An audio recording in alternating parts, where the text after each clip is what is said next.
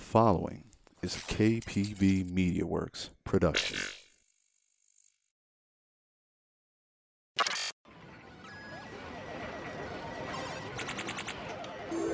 Choose your fighter.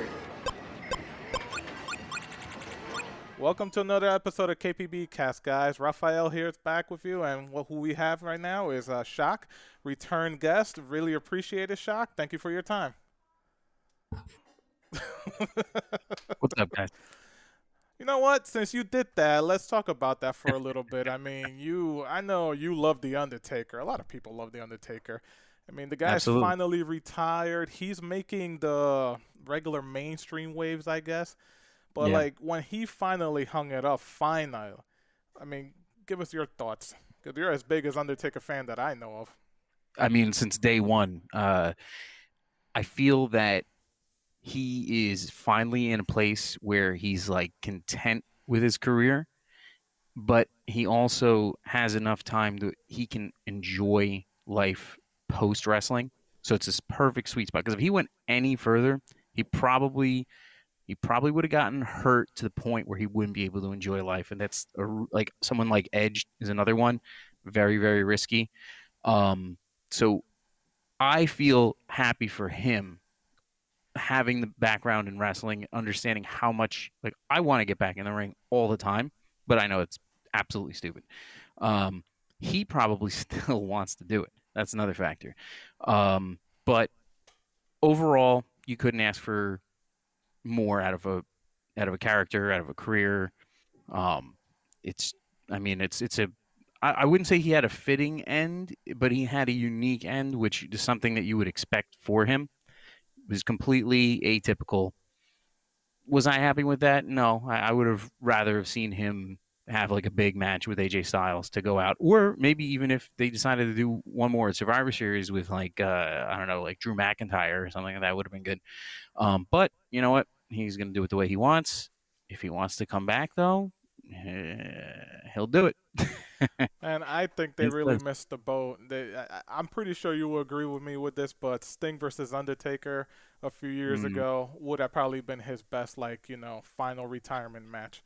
You have the well, icon Sting, and then you have the Phenom. I mean, those two yeah. characters. I mean, Sting personifies WCW. Taker personified WWE, WWF. It really would have been, Yeah. the best end, in my opinion.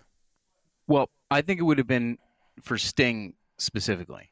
I think that Sting should have just done that match and that match only and retired, and he probably would have been happy with that because it's the only thing he wanted, and they gave him the runaround. They didn't want to do that match. It's very, very clear that they absolutely had no desire to put that out there. Don't know if maybe Taker didn't want to do it. I know that the conversation was there. Uh, I don't know. It would have had to have been done. I mean, by 2015 or so, because after that was Taker. He just couldn't do it. He just couldn't do what he could do anymore at that point, and even people would say probably after 2010. Um, yeah, I don't know. Sting's kind of in purgatory right now, though. So I really don't know what. I was never a Sting fan. We'll say. Really? Um, no, I was never a WCW fan. I watched it. I had friends who watched it. Um, but I don't know. He never did anything for me. Well, you say you weren't a WCW fan, but you were knee deep into the Monday Night Wars, weren't you? Absolutely. Yeah. I But made the if prediction that's that. the case, then your attention was more towards WWF, right? I mean, I knew what was going on both shows, but I didn't like go out of my way to like watch WCW. And also, I should point out that I started getting into the business during the like right at the top, I guess you could say, of the ratings wars. It was Of like the height, yeah. '97. Yeah, at the height of the ratings wars. So it was like '97 was when I got in. '98.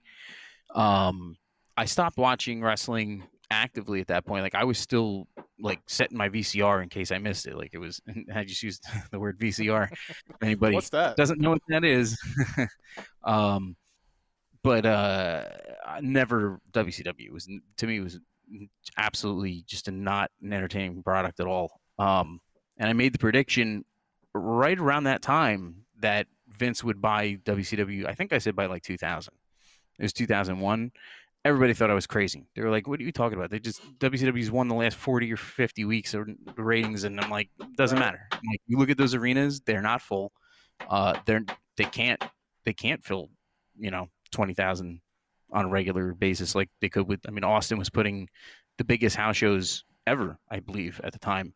House shows, like non-televised house shows, were beating WCW. That to me was all that mattered. TV deals do matter. Like right now, Vince has got ridiculous TV deal going. He's going to make even more with this NBC deal. Oh, the Peacock deal. Yeah, I but believe it's he not inked a $1 billion deal with that. Jeez, over like 10 years or something like that. Yeah. So that's an insane amount of money and no motivation to make a better product. They did get in a little bit of heat with who is it, Fox, that they just did? Well, Fox What- has SmackDown. I know that. Yeah. And supposedly Fox wasn't happy with him. See, this is where it starts to get foggy because I don't really know everything that's going on right now. But from what I heard, like they started asking for like nostalgia basically, and I guess break the PG-13 or PG, like break into PG-13 at the very least. Right. Like they don't know what their product is anymore. You can clearly see that. Back in the day where you could do anything you want and you'd have to elevate every single week to keep the interest, and then having these astronomical TV ratings, I didn't see WCW being able to continue no matter how much money they poured into that company. It was unsustainable. Absolutely unsustainable. There So, you go, man. and I watched the whole thing. I mean, I watched NWA in the 80s, like when I could. I mostly would have to get that on tape. Some other companies here and there that had managed to get into the TV market in this area, because usually it's regional. But like, for example, here we had MSG. MSG aired ECW for the majority. Was that? Yes, they did. I remember Yes. watching ECW television on MSG. Yep. And they had other wrestling programs too, which is you would have to like look in the TV guide and see when things were on, because nobody knew. And it was like, oh my God, there's some random wrestling company on like just this week. They had like a block for wrestling, I think, on MSG, and then they could put whatever was available. That's at least how it seemed to me. And then ECW became the mainstay in like the mid '90s. But yeah, I don't know. Where were we? Where do we get off into this from? It was the For your love for There's The so much. Undertaker. Oh, Actually, you so know what? much. Let's finish that off That with guy. The Undertaker real quick. Yeah. Greatest wrestling character of all time? No, hands down. I mean, there's different characters that other people like for whatever reasons they prefer, but he's withstood the test of time. I mean, nobody else is. Nobody wants to see anybody from 30 years ago. I mean, who's there that somebody's like, oh man, I wish this guy would come back. They're all dead, so they're not they're not coming back. All the good ones are dead. Nobody's craving for the Red Rooster to return.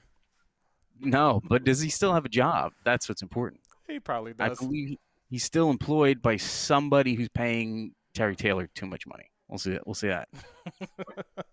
Let's get into you, man. Like, listen, I know you've talked to me a lot about your wrestling career, and you said it yourself around 1997, 1998 is when you started transferring yourself into the business. Yes. We have a lot of wrestling fans in the FGC. I don't know how many of them know that you had an independent wrestling career. Are all the stories true when you go to a training school, they just put you through hell to try to, let's try to see who actually has the balls to come back the next day or next week? Yeah, to one degree or another. The wrestling school that I went to was extremely lax from what most people would think a standard would be for a wrestling school. It was run by Iron Mike Sharp, who was a big name in Canada in the 70s and the 80s. And then Vince brought him in, and they had some aspirations to make him into something. And then all of a sudden they were just like, nope, this is just a job guy. Could have something to do with the fact that he did use the word steroids on television. That was probably not a good look. That was right around the time when they started making him a job guy. But he eventually opened a wrestling school. I want to say it was the early 90s in Brick, New Jersey. Now, I never went to that school. I was way too young. I've only been like 11 when that happened. But some would say still too young. When I was 16, I went to Asbury Park, which is where the school was at that time, and actually getting to the point where you would even understand that you have to go to a wrestling school or should go to a wrestling school. Remember, back then it was very, very different. Wrestling schools were run by mostly shady people. That's really like what it was. It's people looking to steal money from people who will never make it in the business, getting like thousands of dollars, and then they weed them out, and then they come back maybe, and if they don't, whatever. For me, I started giving tapes to local promoters when I was like 15, because we did this backyard wrestling for years before that. I mean, my friends and I was like booking like any kid that we could find who was like had any desire to get into wrestling from, you know, early teens. And eventually a promoter got back to me and told me about Iron Mike's. And I think I don't know if he didn't know what days it was open, but I remember he told us the wrong day. Like he said, like it was a Tuesdays and Fridays, but it was really Mondays and Thursdays. So we went there and there was nothing going on. So we were like upset. Like we didn't know. It was me and like a few of my friends. So I called the guy back and we sussed it out and figured out it was actually Mondays. So we went, and I mean, just the idea that like a group of teenage kids could like walk into a wrestling school and get into the ring that night seems pretty crazy today. I don't like, I don't know. Yeah, like I don't know if you know, but it's dangerous. So well, the majority of people who actually attend wrestling schools now is like people who graduated high school, maybe some college athletes, like you said, you know, yeah. Kids nowadays, 15, 16. And, you know, I've heard Candido and Bam Bam Bigelow, rest in peace to those guys. You know, I've heard their stories. These guys started doing that like around 12 or 13. And, you know, they would trek them. I mean, they're from Jersey, and Jersey's very big on wrestling schools. Yeah. So they would basically trek anywhere that would actually, you know, pick them up to train them. But like you said, that's unheard of today. To find like a legit wrestling school that has like a real like system of like, you know, vetting people like who really should be in the ring and shouldn't. That's what you should be looking for. See, now back then, even then, I was hearing like prices of like up to like $3,000 down. Like you would have to pay the owner that much money literally just to get into the building. And obviously that was, you know, for a 16-year-old not happening. But just to get in the building, not to get trained or anything, just to be there. You don't even get in the ring for that. You literally get like, you know, beaten up on the floor. Like you don't get to like literally touch or run the ropes on some of these like very, very serious and for the right reasons, like legitimate schools. And of course that doesn't, I don't know if that happens today, because I haven't been to a wrestling school in probably 15 years. But you know, it's just an interesting sort of proving ground for, I guess, not like necessarily like tough guys, but like it's, does this person understand like what they are getting into, and will they make this business better? Or, you know, have something to give that will make people want to come back to see like a show, because an individual wrestler can ruin an entire show. So they shouldn't have training. They should know, you know, this is not just like you just hopping into the ring and doing whatever you want. It doesn't work like that. But as a kid, like that's something that you don't really even consider. Like it's learning that as an adult is probably a lot easier than somebody who hasn't graduated high school. You know, because you have like work experience too. Like I got into a wrestling ring before I had a job. I think I got a job the same month that I actually started training, if I remember correctly, because it would have been like August of '97. Did you you say you were 15 at the time? Did you do any amateur wrestling in the school level? No. So you were completely raw. This is only backyard wrestling experience. Yep. Just my like natural athletic ability mixed with like just observing wrestling for, you know, 10 plus years at a time, really just like, again, like bring up like somebody like the Undertaker, like mechanically, he's not the best for someone who's smaller, or like I was at the time, smaller, because he has to do things in a certain way. But like maybe somebody more like a Shawn Michaels or Bret Hart, who's still, they're still not small individuals, but they're smaller. The way they move in the ring, what they do to hit the ropes, how they pick people up, things like that are like, they're key to wrestling. Not always super important. If you're a bigger guy, you don't got to hit the ropes too much. If you're a smaller guy, you don't got to pick people up too much. But you should have some kind of a well-rounded, presentation when you start. Well, But when that's you kind of like. I'm sorry, go ahead. Oh no, I was gonna say that's kind of like what I had to go in with, and you get beat up. We mentioned that. But when you really, like, again, Iron Mike was kind of just there. Like, he wasn't really getting in the ring. So it was like mostly guys that were in the school for a little while who were training the newer people. If they didn't like you, you got treated a certain way, so you had to find somebody who's like willing to really show you. Because again, it was not an orthodox style of wrestling training, as I would say. Like, we did drills for like maybe like specific spots, like drop downs and hip tosses and arm drags, basic stuff. But we didn't do things like run the ropes for a half hour. Like that's what they do in wrestling schools. I'm pretty sure they still do that stuff today.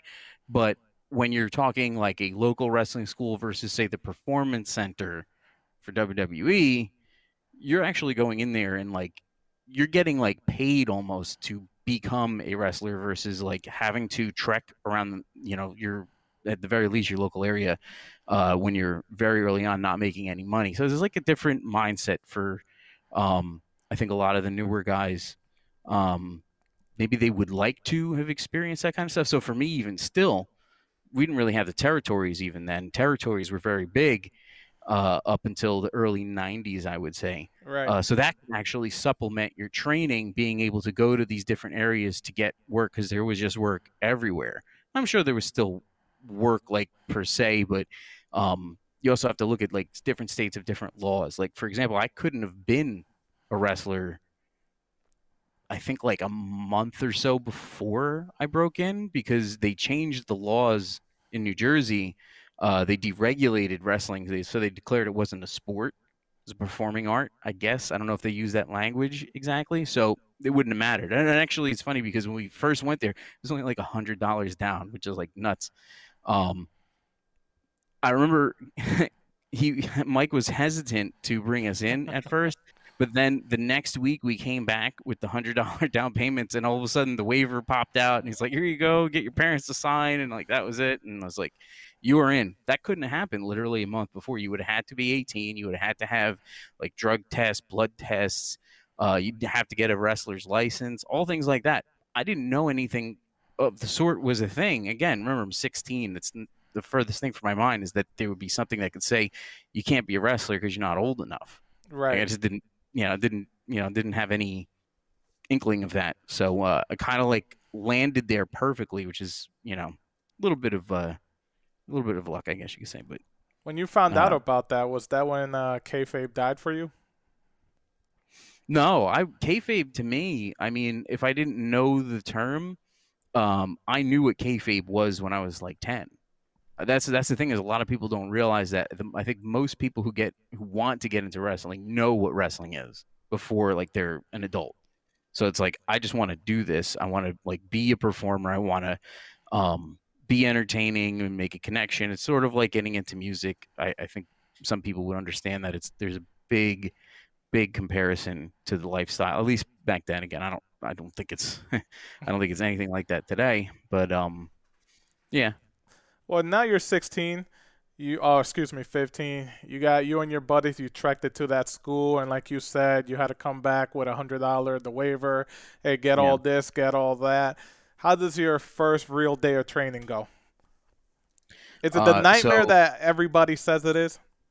No, it was funny because like we kind of like walked in the middle of I don't know what you would call it exactly, the way this like structure was. Again, like I said, it's very lax. So like you would just have like 10 guys would be at the school, and then you'd have 2 guys in the ring and 8 guys in the corners, and everybody would tag out and just like kind of, what would you call, like a round robin almost, until basically everybody got to work, everybody, and then you would start coming up with finishes to get people out and whittle it down. So we kind of like walked into the middle of that, and we were just like, we literally just like got in and like joined. Like I don't know, it was so silly. Like I don't know how to describe it. Like to me that does not seem logical. You would not let a full-grown adult just get into the ring and train like as if they're like part of it. Like there was no briefing, there was nothing. It was like literally like, what are these kids' instincts? And let's see if they can do anything. And I remember like, because my mother was with me, couldn't drive yet.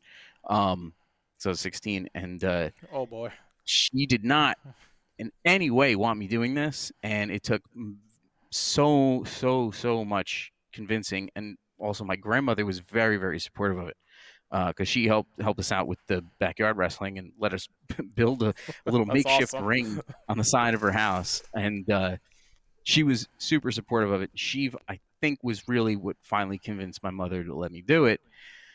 And we get there, we sit down, and there's this one guy in the ring who was a local indie guy. He was in ECW at some point.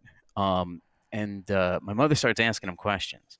And he's this like rugged, like tatted up guy, and he's like kind of beat up already. And it's not too bad. I broke my neck once, but and then like my mother was just like, "Oh my God, we're leaving." And I was like, "No," we're here. Like we just drove 40 minutes to Asbury. I want to see what this is all about. And so I literally like got in the ring, and I did like a quick spot with one guy, like just kind of like calling stuff. Again, like it seems like kind of like surreal, like to just kind of do this. And like I don't know, like I like body slammed the guy and gave him a standing moonsault. I just wanted to show off as a kid. right? And he just took the pin. Like he just took the pin. Like he didn't even kick out. Like it's just very strange. Like he didn't. He's like, all right, whatever. It's cool. And I don't really remember much after that, because I think I might have like tagged out, and then I think it like quickly like dissolved, because that would just happen. Like guys would just like kind of, all right, I gotta like take a seat or something like that. So like I was saying, we might have gotten there close to like the end of the night or something like that, because we didn't know what time. But that's from what I remember. Pretty much how my first night went. I have footage of like maybe like the second or third time I was there, but I didn't get to go back for a while because my mother wouldn't let me go back. It took about a month after that, and my 3 best friends at the time were going every week, twice a week, and they only got to see me that one night. And then some guys who were on TV started showing up, like Ace Darling was starting to do some stuff. I don't know if you remember Ace. I'm familiar with the name. Yeah, he used to do matches with like Crowbar when Crowbar was Devon Storm. Yes. And then like the Supernova and the Meanie, like the BWO guys Of were like course, showing yeah. up Great and characters. doing like little like spot sessions, I guess you would say. Like they just would show up unannounced and just kind of help out for the night.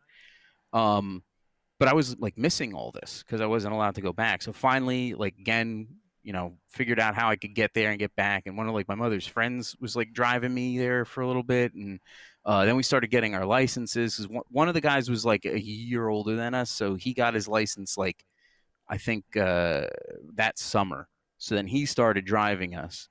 And then things kind of like settled out. And the first night that I really got to train, like where I actually went there and there were guys that were like doing drills and like evaluating. There was like a young promoter there at the time, and just kind of observing. And then the guys that were already there knew them, but I didn't. They knew them for like a month. And they kept telling like, "Oh, our other friend, he's eventually going to come here. He's like, you guys got to see him.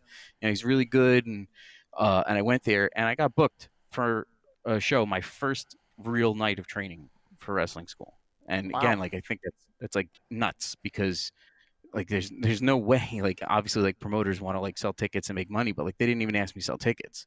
But then like when I got there, I didn't have a match. I was just in a battle royal. So it's just like, oh, okay. But my Before other we best friend, okay.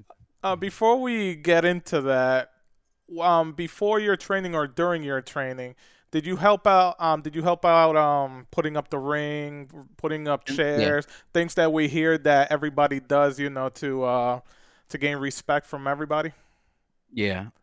It's funny because like some shows just have like a guy who brings the ring and he has a crew with him and they do it. And if you're lucky, and then the ring will be up like well before like a reasonable time if you have access to the building. It's kind of like running a tournament. You get set up the night before. You don't want to really be doing anything, the day of. But for wrestling, you got to wait till the day of. But yeah, there were people who definitely didn't want to do that. Then those people typically don't get they don't get very far unless they know somebody. So. But yeah, no, I put up my fair share of rings.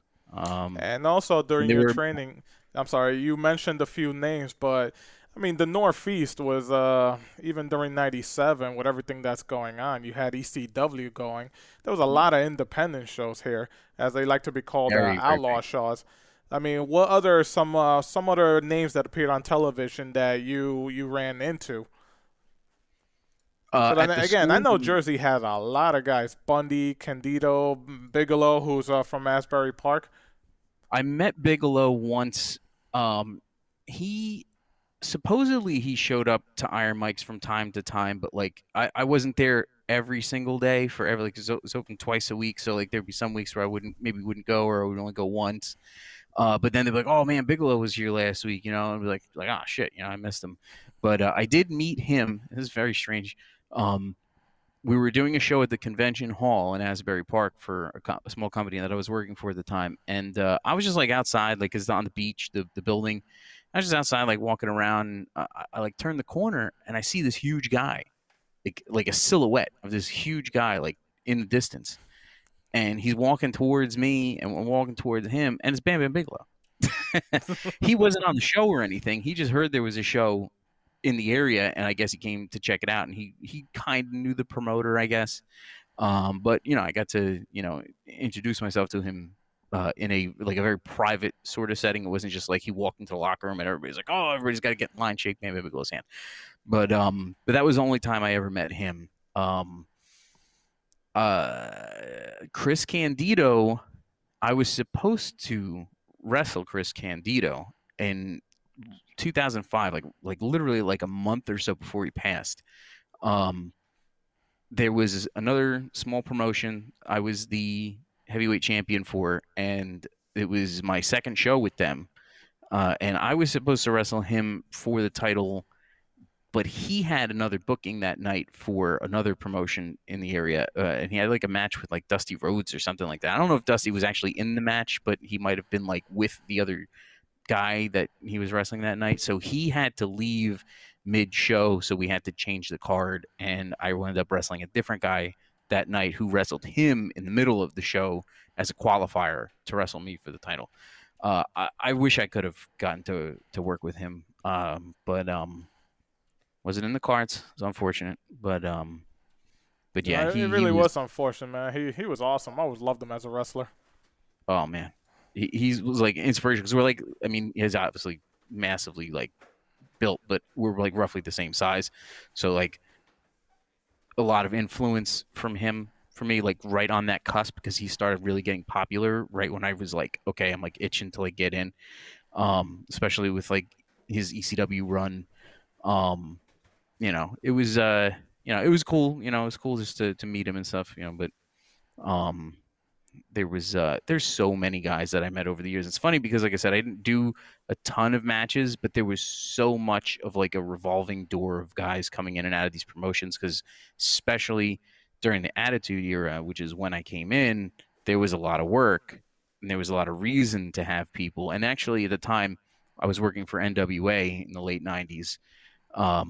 They were doing a program with WWF at the time Yes. to have their TV guys do NWA shows, which is something else they would do for like Ohio Valley when they were training guys out there, when that was kind of like what NXT is now.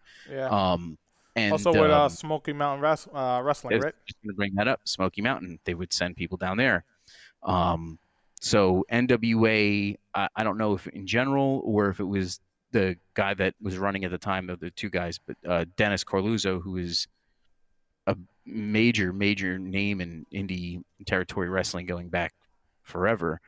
He was running at the time, and I would assume that he was part of the reason why they had that deal going on. But I mean, you don't get to you don't get privy to that information when you're a kid on the show that they don't want on the show to begin with, which I found out the hard way.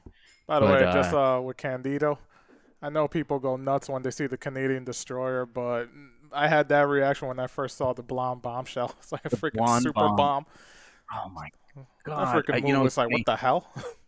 I had I was a couple weeks ago. I was watching some ECW on the network with one of my best friends, and we're up to the part where Candido came back, and he gives the blonde bomb to Mikey Whipwreck, and I was just like, oh my god! Oh, the Like, ragdoll. even to this day, it's 25 years later. I'm like, I can't believe that. I mean, it's so unsafe. It is just absolutely unsafe. Like even Dude, when like I seen that, I honestly thought, because I think I saw it when he his match against Lance Storm. I honestly thought Lance Storm was dead. It's like, because I've never seen a super bomb off the top No. rope. no. It's like, is he dead? I mean, I like mean, you said, I'm not no worker, but I knew that was ridiculously Yeah. unsafe. No, both people have to be It's in coordinated. sync. Yeah, to pull that off because of the balance. Even a regular power bomb, like I would say, like maybe a quarter of all wrestlers can actually, like maybe even less. But like it's you see a lot of bad power bombs. Hey man, People should not be- could you put that up real quick? What's Could you that? pick up the Blonde Bombshell Oh, on man, I YouTube should've- or not? I should have prepped some clips for my stuff for you guys. Hey, listen, man. Let's go back a little bit. Now that you said your first match was a real Royal Rumble for an independent show. Battle Royal. Excuse me, a Battle Royal. Yep. You're coming from the backyard wrestling. Now you're actually in an independent show. What's going through your mind? Don't get hurt, and mostly because if I got hurt, then my mother wouldn't let me go back. And what happened? I got hurt. So, I've yeah. heard that actually happens a lot with battle royals because there's so many people in the ring. I'm assuming that's how you got hurt. That maybe you tripped over somebody. Gorilla Monsoon always used to say, "You can get maimed in a Royal Rumble or a Battle Royal," and he's right. So it wasn't anything serious, but I was eliminated by one of the guys from the wrestling school who was friends with and tagged with the promoter. I guess he was like a booker at the time. Again, all very young. Like I think they were like maybe 20, literally like 20, and running wrestling shows. So that tells you right there. So he eliminates me and my best friend at the time in the business, and we did this spot where I gave him, for no reason, a hurricanrana off the ring apron to the floor. We were just showing off. We're just dumb kids, like, oh, cool, we can do whatever we want. We're out, We're just, So I did the hurricanrana. Again, I was small at the time. I was like $175. I was I'm 240 right now, and I'm actually kind of light for me right now. So I did the hurricanrana, but I wasn't wearing like wrestling boots. I had those stupid Scholastic like Asics. You remember those? Yes, They're do. so small, and also like being short to begin with, they have no heel on them. So I'm just like, No, they don't. So they have no protection. And when I did it just like I would do it in the ring. I just was like, just gonna do it, and I smashed my foot on the floor. Oh, And I had to take a couple days off of work because I was working at the time. This was like December, so it was already working for like a couple months. Think about that. I just started working What'd you at tell a your local boss? supermarket. I just had to call out. I was just like, I hurt my foot, and like I couldn't walk. It was bad, not bad, but like it was bad enough that like I could not like function. you couldn't put no weight on it. Physical capacity. Yeah, so took a couple days off there, and then I just dealt with it after that. But that was my very first experience. And I think I know a guy who may have that on tape. I should definitely Well, try to get. you hurting your foot? just the whole thing, the whole event, because they used to record everything, and the guy that was there, I haven't talked to him in a long time, but I would love to see that because that's like one of those things. Like I do have so much stuff. Like again, like even with the backyard wrestling, I have videos of me from like 1995. Just like practicing stuff. Well, this was your passion, wrestling, and even though you messed up your foot, I'm pretty sure you said, "Nah, I'm still gonna fight through it." Because I know Yeah, you wrestled for quite a while. Like, yeah, what's the furthest you've been out of New Jersey, or were you only really a New Jersey wrestler? Pennsylvania. Because Pennsylvania is another state where you don't need a license. So you get like if you see, it's funny because like I know there's definitely guys that don't have licenses that wrestle in New York, and I was always under the impression you needed one. But I had some opportunities to wrestle in like New York and Connecticut, Delaware. But by the time it came around, I was only like wrestling like 4 times a year. I literally had my schedule was like a Big E event, wrestling match, like almost back to back weekends for the whole year. So that was like 8 weekends already. And then if I could squeeze in something else here and there, I would. Um, but yeah, the like furthest it was like maybe like I don't know, like 3 hours. Nothing crazy. It was like 3 hours out into like Pennsylvania. It was Nanticoke, Pennsylvania, for a guy named Tom Rumsby, who was a longtime promoter in the area. Um, One of the guys that I used to work with, and this was like 2007. Um, One of the guys I used to work with contacted me because they needed to fill a spot on a show, and at the time I was taking a break because I had some not injuries, but just like some things that I should take some time off for. Um, nothing serious. I've never had anything really serious with wrestling in general, but he called me up and I was like, dude, I haven't been in a ring in like almost 2 years. And he's just like, oh, okay. He's like, so what's that mean? I'm like, I don't know, like, dude, I'm like a ring rust or whatever, and so I was like, all right. I was like, I could pick up like a couple bookings for like battle royals and stuff beforehand and maybe like knock some ring rust off. And I did that down south for a company that was, I think, owned by King Kong Bundy, but run by another guy, if I remember correctly. And yeah, so then I was like, all right, let me, can I pick who I can wrestle? Because that would make it easier for me if I ever bring them out there with me. So I dragged the guy out to Pennsylvania for a tiny, tiny little show and like a nice big armory though. The guy like owned the building, so I guess Right. didn't really cost him anything to run the shows. There was another show that day in like the town over, and they had like 700 people there. We had like 70 because they had Scott Steiner. Scott Steiner was the main event Oh for that other. God. So, Big Papa but Pump. yeah, Why did you take it 2 years off? just nagging, like not nagging injuries, but just like the um the wear and tear, um and kind of just like losing interest. It was like kind of getting to me like already like, I'm like, is it still worth like trying to? Is it still worth trying to advance in this when I like see what is required, and I know I don't have it. I'm just kind of like hanging around, and it's kind of like taking up space.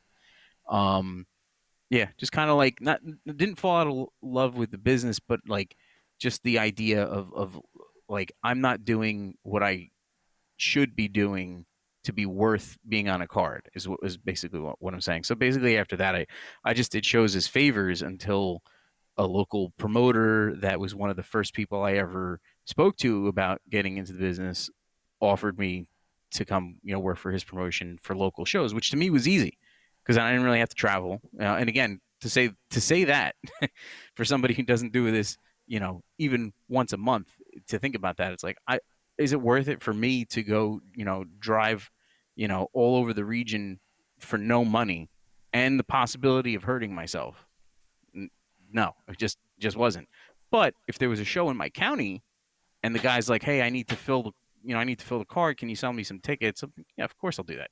As long as I can physically do it, until, and then when I hit my 30s, I was just like, now I'm getting into you know, into the realm of I need 4 months just to recover from one match because I'm not active. You know, if I was Right. wrestling all the time, you know, I could probably wrestle once a month and maybe it wouldn't be too dangerous. But then, you know, when you start getting up there and you're like, wow, it's like I like twisted my knee or like, you know, my shoulder or something like that, and it's just like, oh God, like now I gotta make sure that I'm okay by the time the next show is going to be in my area.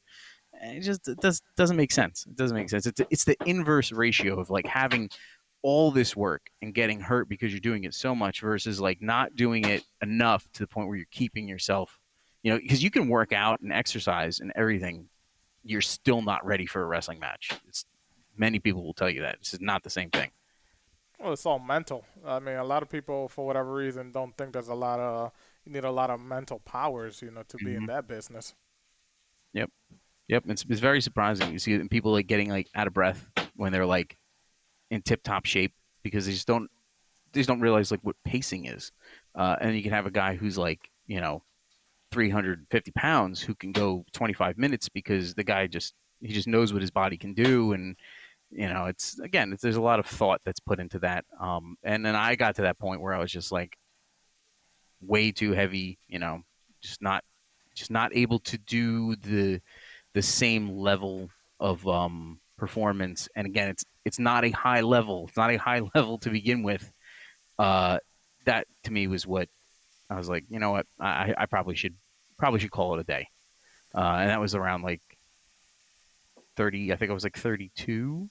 Hmm. So, Like about seven but years ago now.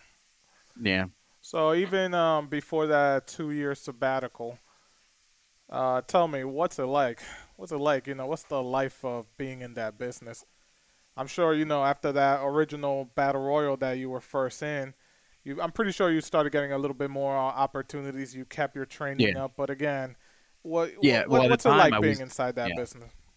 So again, like I only ever really got like a small taste of it because I was able to just do things at my leisure, which is not really a good thing. I guess you could say for somebody who doesn't get it, it's not a good thing.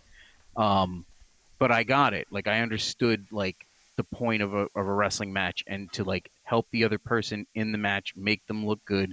If you see some of my early stuff, again, I'm not out of high school, and these are like other local guys who are like, you know, they've been around for a little while. Again, they're older than me.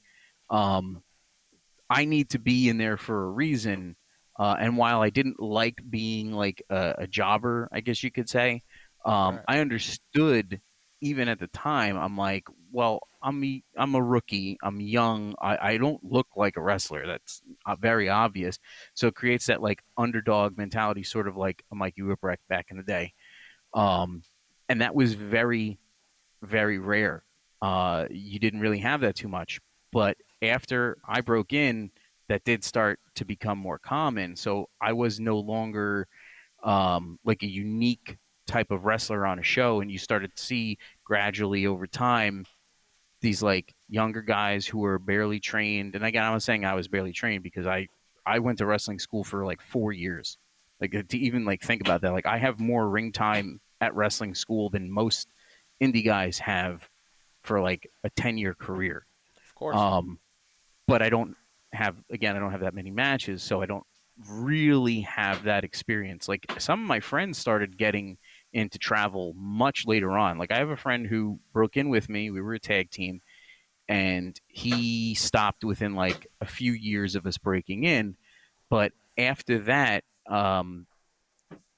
he came back like right when we were like maybe not quite 30. I think it was like late 20s, and he had like a nice run for about 4 years, maybe a little more. And he started traveling, which to me was like stunning because he has a family, he has 3 kids, and he just decided I want to get back into this, and there was enough support for him to do it. Was it worth it? I doubt it, but he in that short span years afterwards got more of the real wrestling experience than I ever did because like I said I always just did it at my leisure. I would say after like the first like 3 years that I was in too. Because you kind of like realize you're like, this is just like, it's not possible for some people to do. But if you really want to just be a part of it, there's avenues to do that. So like, I'm not like the best person to ask like what the life of a wrestler is. I was very, very much to myself. I saw like behavior from other people. It wasn't too bad. Um, but I just never got into that. What you would think like the typical, like if you watch like The Wrestler or like even like honestly like a lot of these shoot interviews now, like people reveal like the horrible, horrible things that went on. Uh, there's I didn't really experience much of that. No, But you mentioned something, but traveling is a big thing. That's how you gain experience. That's how you gain experience in a lot of yeah, things.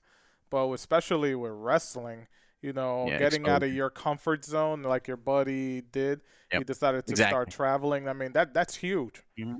Yeah, Um, and again, not like going down to like Florida or out the little like West Coast, but like having to like at least stay in a hotel for the night because you can't like just like drive back home from wherever you went. It's that kind of thing. I guess you could say it's actually kind of similar to tournaments where like we have to spend the weekend because we're there the whole weekend doing stuff. But I would say like the lifestyle of like the travel that they have for WWE, and I mean it's not like what it was, but I could not even imagine.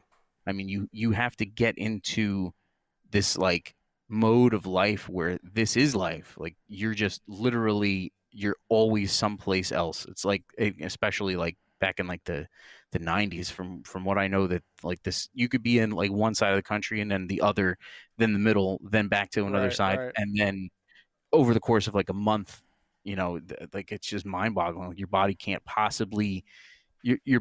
possibly adjust to that, and that's why a lot of them had to go down the road they did with self-medicating, for um Unfortunately. injuries and stuff. Like it's hard to like stay out. It's like I got a hurt leg, but I still got to get paid.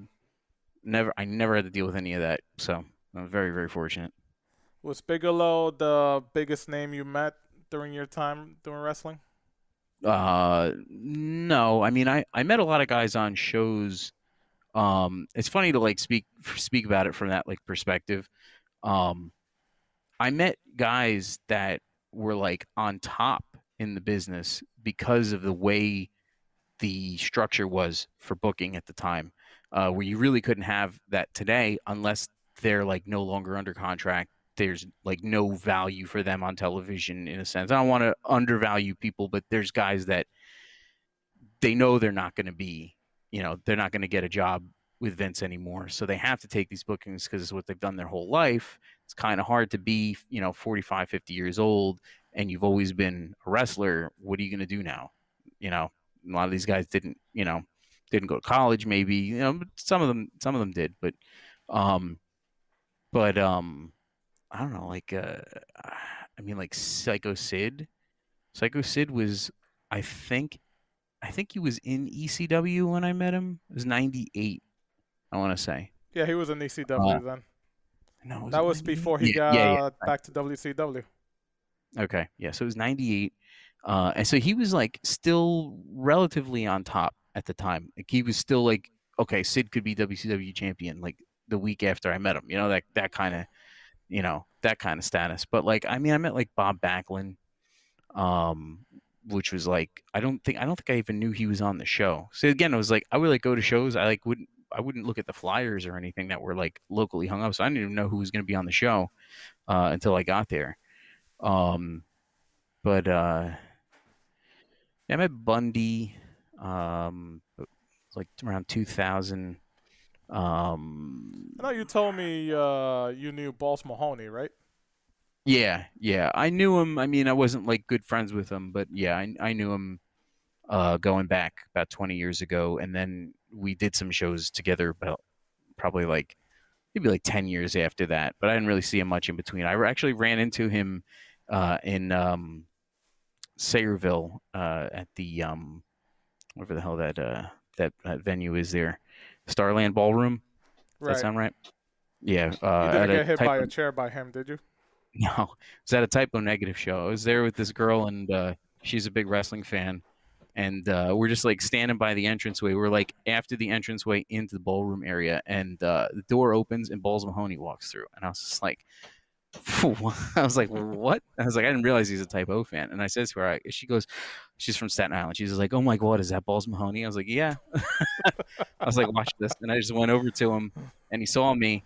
I gave him a big hug, and I like kind of like, he knew who I was, but like being like someone like him who's just wrestling all the time, you run into so many people.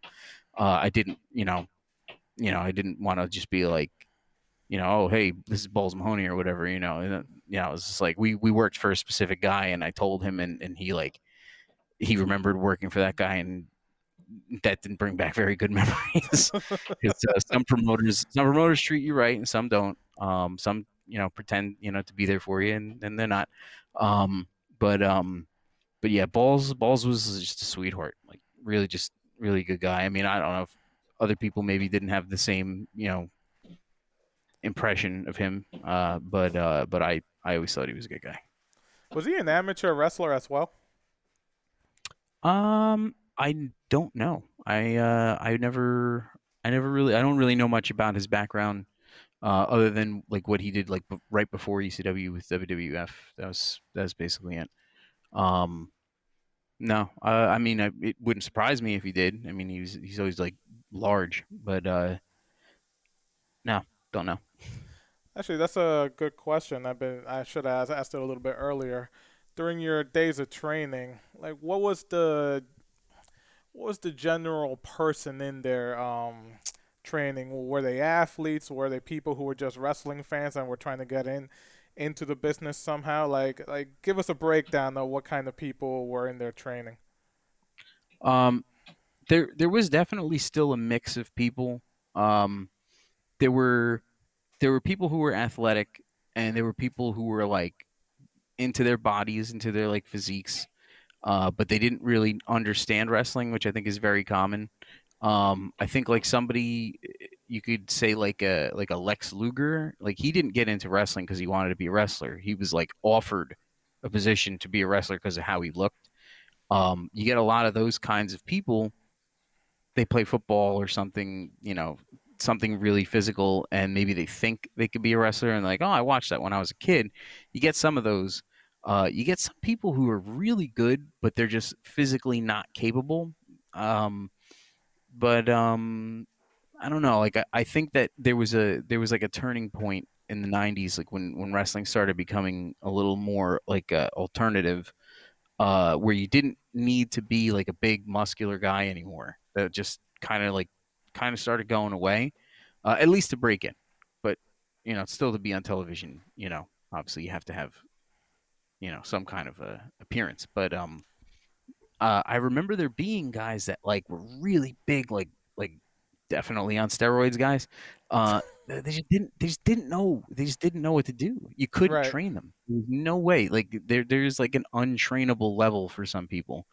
Um, and then there's people who um just come in and just want to do what they call high spots all the time. And when you're coming into wrestling school and you're a full grown adult and you don't understand that like you can't just do whatever you want, um, that's hard to deal with too. But and then of course you get like, more and more like younger people coming in. And I remember even like having to work with some kids who it's funny, like again, to like come like well, not like full circle, but like to I guess you could say it's like from the opposite perspective, being a little bit older and then having like the younger kids come in uh to then all of a sudden understand like, okay, this is how these guys felt when I came in.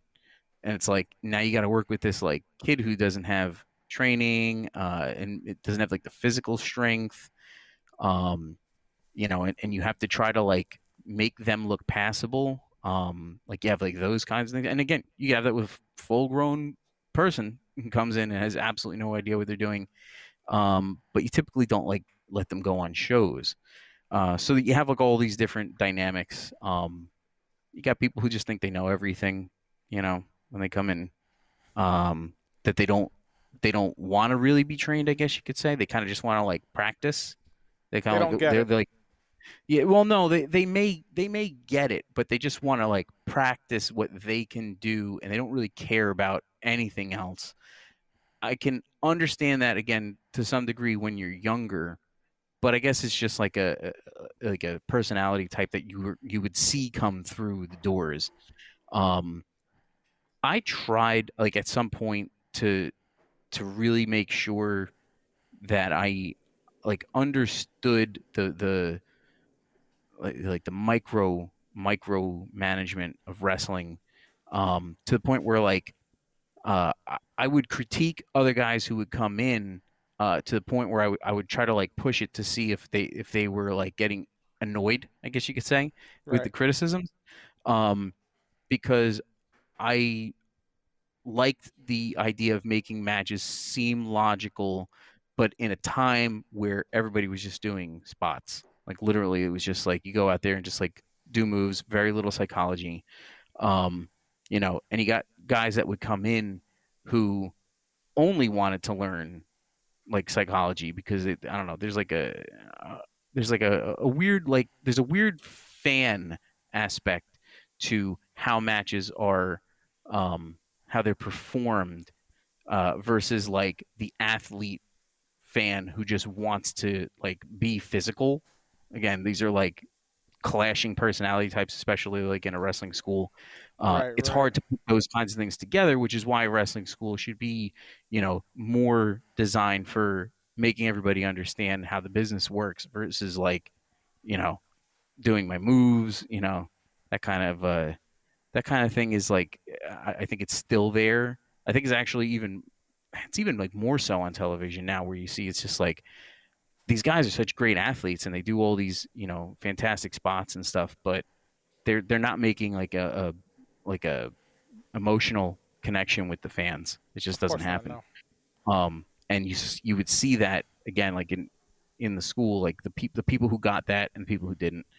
um but yeah, it's I don't know, it's kind of like a muddy sort of um pool of people. It's not really anything, at least like I said when I broke in, wasn't any like particular like influx of people. You weren't like walking into like the gym where it's just like all a bunch of like muscle heads and you got like the one guy in the corner who just started out. Everybody's individual at that point. Of course, people are going to give you their opinions when you're at the gym, but wrestling school is designed for criticism. So Where so WCW and ECW closed down, and everybody thought, well, that's the end. The only one company controls everything. But yeah, man, it was like a big boom. This is before Ring of Honor and even TNA came around, because the yeah. independents were still very strong. Were you part of that for a while there before you hung them up? Well, okay, so I really wanted to get into ECW. That I thought I could do that.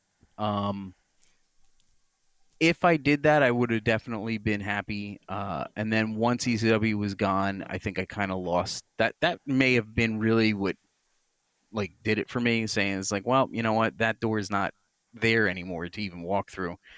And I did not want to go, you know, WCW, um, if that was even a possibility. And again, remember this is 20 plus years ago when I was young and healthy and relatively in shape, where it Well, literally would have taken. WCW closed first before ECW, so you wouldn't have had a Did it? chance. Yeah, What was it? Was it the same year? they closed the same year, but WCW closed first. Okay. All right. So there you go. Um, yeah. I had one chance to get into ECW. It was probably like a few months before they closed, so it was probably, what was it, 2001? It's probably like Two, oh, it's like 2000. early 2000. Yeah, I'm very positive. WCW closed in was it May 2000 or No, maybe it's March 2000? 2001. It was definitely No, yeah, it was 2001. 2001. It was 2001. Yeah. And then ECW would have been A few months later. after that? Okay. Yeah, I thought it was the other way around. Anyway, no, I was given not like a direct opportunity, but it was like, hey, you know what? If you get yourself in shape, basically, um, I can introduce you to the right people, and maybe we can get you on some shows.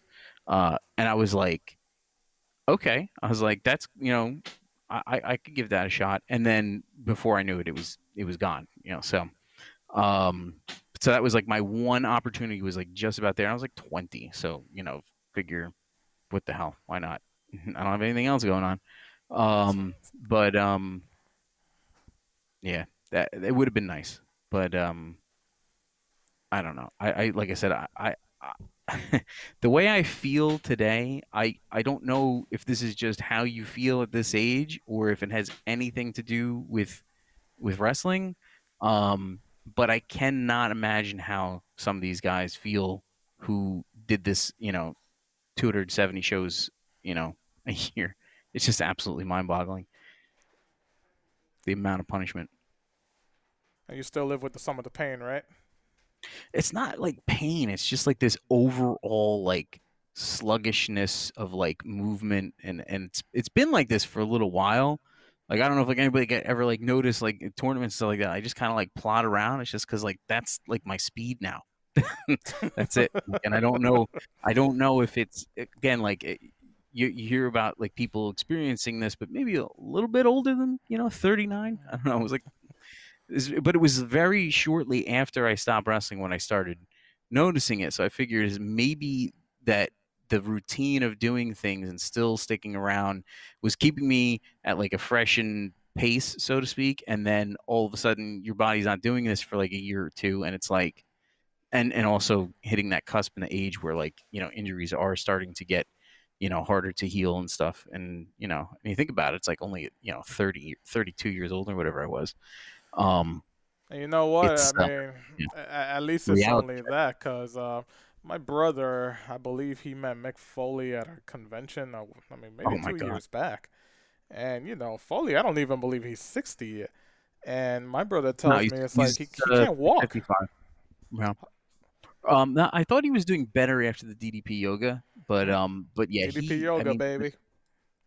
even 20 years ago, I mean, you would see him get in the ring, and I remember seeing him all of a sudden do it was like a Royal Rumble or something one year, like way after the fact. I was like, how is he in the ring?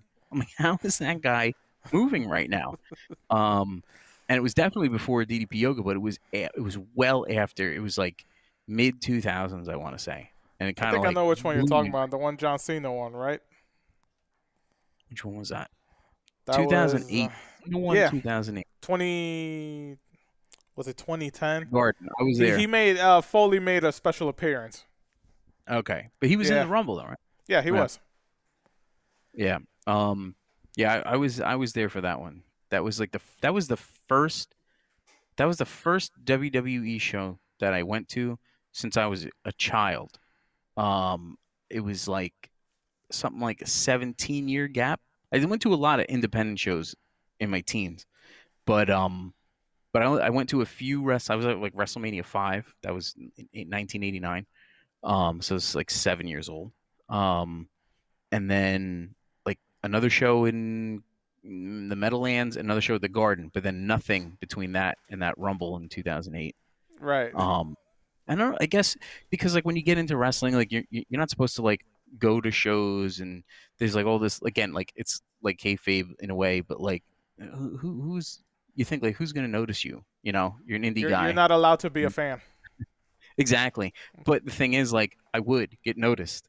Like I'd be like getting off the train to like go to like Prudential Center, and I would get noticed by fans, and I'd be like, God damn it! Really? I'm like, That's awesome. yes, yes. I'm like, I just want to go to a show because they are wrestling fans coming from the local area where they would watch me wrestle, and go to the big, WWE event, and they'd be like, oh yeah, look at that, that's a wrestler from one of the shows that I usually go to. But Were they yeah, fans from some of those videos you've put up on Facebook from the what's that? shows they've attended? Because you put up a In, lot of videos of yourself during, like some of your highlight reels. I'm assuming the fans, yeah. they were from a lot of those shows that you posted. No, well, they would have gone to those events and seeing me wrestle for at like a local high school gym, but then like running into me at a wrestling match for WWE makes sense, but it's just funny that like they would notice me. I wouldn't think that they would notice me, you know.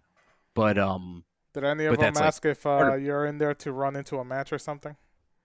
um Are you gonna interfere in the match I tonight think between John I Cena and think Triple H? I think I was asked once, and I didn't go to a bunch of them, but like between like 2008 and like 2011, I went to a few because I was really like winding down like with indie wrestling. I just didn't, I didn't care anymore, but put mildly. Um, but I do remember somebody asked me if I was going to be on the show, and I was like, oh, absolutely not. I'm like, what are you, like, are you crazy? But yeah, I don't know. It's just like a stigma, like you're supposed to be in the business to be the business, not to be there for like you're not supposed to be like one of the fans. Um, I don't know. Like I cared about that when I was younger, and then at some point it was just like, well, you know what? I'm just doing this as a hobby. It's like, what does it matter? But it still does. I mean, you hear about like, you don't really want to like go to like a convention and like get like a wrestler's autograph. Like that would be really bad. But to go to an actual show just to like watch the show, like I don't see any harm in that. But some Uh, people let me do. let me put you on the spot right now. We already talked about your wrestling career. I'm sure you miss it. I mean, who wouldn't want to miss it? I'm sure you had wanted to move up a few levels, but like you say, you only did it at your leisure time. But now we're Yeah. talking about Shock the Fan. Top five Mm. wrestlers of all time for Shock. Okay. Undertaker, Number one, Shawn Michaels. Yeah. Yeah, definitely. Undertaker and Shawn Michaels, one and two for me. Um, uh, Edge. I really liked Edge. I think he's definitely put himself at risk right now. Um, and then, I mean, I don't know. Owen Hart was up there for me. He sounds kind of like cliche, uh, but he really was like. I really liked his style. Um, and I mean, I honestly I don't know. I don't really think I have like too many like oh my god, like you got to see all this guy's matches. Like if they would say like, oh yeah, if you really want to like learn the business, watch this guy. Might not be one of my favorites, but for like enjoyment, like I don't know. I couldn't even. There's so many. Throw me some names and like Kurt Angle. yeah, Kurt Angle. I mean, I know he was good, but I never. Again, he came in after I already started wrestling. I wasn't really watching wrestling much anymore at the time. Um, I took like a long break between like '98 and like 2008. 2007. I would say where I didn't really watch the product at all. Um, Ricky Morton. Ricky Morton. Yeah, I mean, I know what his value was, to the Ric business, Flair. but I never liked Flair as a kid, but I liked him more towards the very end. I actually I boycott Royal Rumble '92 because I knew he was going to win. I knew he was going to win. I was not even 10, was I? I was like 10 years old. I was 10 years old, and I remember saying to one of my friends, I was like, I'm not even going to watch Royal Rumble. Ric Flair is going to win, and it's like it totally pissed me off. And then he did win, and my friend called me the next morning, and he was like, "You were right." He's like, "Ric Flair won." I was like, "Oh, I told you." Dude, you know that match, the entire match, WWE, the YouTube channel, has put it up for free. And I was Yes, watching that the other I day. just watched it the other night. Yeah. Freaking Yeah, great Rumble. yeah. Oh, It's got you know like two what? million views. Say again? It's got like 2 million views. It's amazing to me. I was watching that, and my wife was watching it with me, but she never really watched wrestling during that time. She was just Hmm. watching it. It's like, oh, I remember this guy. And then I Yeah, believe The Undertaker was in that Rumble, and she yeah, sees him, and it's like, oh my God. And it hits yeah. 'Cause me. it's so And different. say again? It's so different to see him in the character, the original character like that. Um, it's like it's surreal because you've had this like down to earth version of him. I guess you could say. Like obviously they still did crazy stuff with the character, but it's a very like humanized version of that character. Right. Um, yeah, But like I was telling my wife, because she's like, oh my God, look how young he looks. It's like, well, of Yeah, course, it's he's not like from 20. 1992. He's like 27 years old. But it He's a really kid. hit me, and it's amazing to me. I don't know if I'm the only one who feels this way, but watching that, it's like, holy shit. I mean, I basically Yeah. watched these guys get old right in front of me as I'm Yes. growing older. It's it's like stunning to see, especially because he's like a time capsule. Like he's always been there, and only now, it's just like wow. Like it's been 30 years, and not only is he old, but like I'm old now. Yes. And I was, a kid when I started. So I can throw you a couple more out.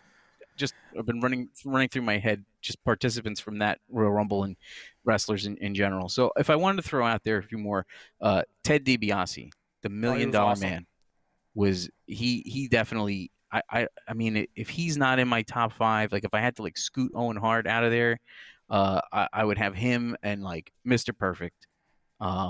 They were, I mean, just to me, like the epitome of like an archetype heel in wrestling, and they were good in the ring too, because you'd have to have a heel that was talented enough to make the baby faces look good, because not all the baby faces were actually very good wrestlers, but you couldn't be too good in the ring, because if you look at heels now, if a heel is talented today, the fans will cheer for them.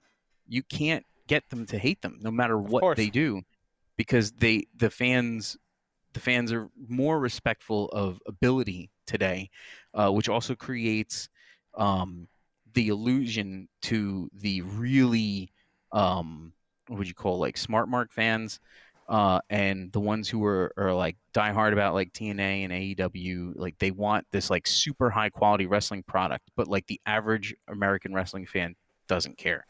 But I do feel that today that the talent is more respected, for sure. You have to have like a certain level of ability, or you're not going to be able to make it very long, because they're going to hate you for not being good. So if you, like when they used to chant like you can't wrestle, that means that they don't even want you in the ring. They're not booing you because of the storyline. They're booing you because they don't like you. That's I've always hated that chant. I always did. It's disrespectful. Yeah, they're in there. Because I always felt with that, and even some of these smart fans as they're called, they're their own. How do I say? I've told Mike this a couple of times. It's funny that those fans are basically there not to enjoy the show. They just want to make it about themselves. Yeah. Or it's more along the lines like, it's like my old friends hate it, like Rocky Horror Picture stuff. My older friends hate the concept of like the WWE universe. It's like it's not about the fans, and they try to make it about the fans. It's not. Like it's about what's going on in the ring. It's about what they're doing, and it's this inverse level of connection now. I couldn't stand the fact that like I was watching pay-per-views and I see the same fans on the hard cam. Oh yeah. Every pay-per-view, and then the next night on Raw. I don't I don't want to see that kind of consistency in the product, where it's like the fans are there, the same fans are in the crowd. Like it doesn't make any sense. Listen, no offense to this guy. No offense to this guy. Maybe you know him, but I couldn't stand Straw Hat Guy. Oh, in ECW? Yeah, I couldn't stand that guy. I mean, I don't know anything other than that guy was in the front row at every single ECW show. Now, I will counter my own argument there, is that when for ECW, that was a good thing. To see the same guys in the crowd at a time where wrestling was still like along the lines of like what it was for crowd sort or I guess you could say like interaction. The fact that the ECW fan base showed such dedication to that product was good for the product, because ECW was not big enough for it to matter. Whereas in the 2010s, when you see the same people in the crowd at multiple shows during the year, not just multiple, like literally like every single pay-per-view. Like I'm like, oh, there's that guy. Oh, there's that woman. Oh, there's that girl. Oh, there's that guy. Like it's strange. It's just strange. Like, and I don't know their stories, so I don't know how they get the tickets. I don't know what their deal is. But I think it kind of like makes people think like, oh, and here's another factor is that this Straw Hat guy, he was in Philadelphia. Yes. These people are all over the country at these different shows. Like it doesn't make any sense. It makes you think that WWE is like almost hiring fans at that point. Like it's and obviously this is not the case because I know there's some of them out there that have like their fan base and which is kind of odd. There was a guy back in the day, Vlad the Superfan. I don't know if you're aware of who he is, but No. he is, if you watch the old pay-per-views from the 90s and probably even into the 80s, I think he's from New York. I'm not 100%, but you would see him every pay-per-view. There would be a crowd shot and they would pan and you would see this guy. And he stuck out like a sore thumb. He wore like a white tank top. Sometimes I think he had like a sign, but I believe he does conventions. I'm not joking. I'm pretty sure he does conventions. Like like Vlad the Superfan will be here with Nasty Boy Brian Knobs. Wasn't there a guy recently in WWE where like I mean I don't know if he was self-made or maybe he won the lotto or something like that, but he would literally be at every WWE show, Raw, SmackDown, pay-per-views, even TV I'm shows. sure there are. No, because I I'm remember that sure. one guy. He got some media attention because it's like, yo, why is this dude always here? Yeah. So again, like it goes back to like I'm not sure who you're talking about, but like I'm positive there's people who go to an enormous amount of shows, but they're not on the hard cam in like the same seats like the Straw Hat guy was, but on a different like in a different scope of the business. Like it doesn't make sense for the same people to be in like California or Florida or Texas or New York. You're going to see the same people. Like if it's one person in one city because that's where the company's based out of, that makes sense. But yeah, I don't know who you're talking about, but He's I recent. mean, yeah, it wouldn't surprise me. Um, yeah, I mean, again, it's just dedication to the product. But another factor is the product like worth dedicating yourself to, or are you just wasting your time? I mean, it's their money, but At this point, I think um, it's just what's the word? are they looking for attention? Like I don't know. I don't know. It's like they've been basically programmed to just tune the Raw, or Yeah, just. I mean, yeah, listen. I that's have some friends who still watch WWE hardcore, but they admitted yeah. to me they literally it's no Monday night 8 o'clock. Turn the channel and don't even pay attention.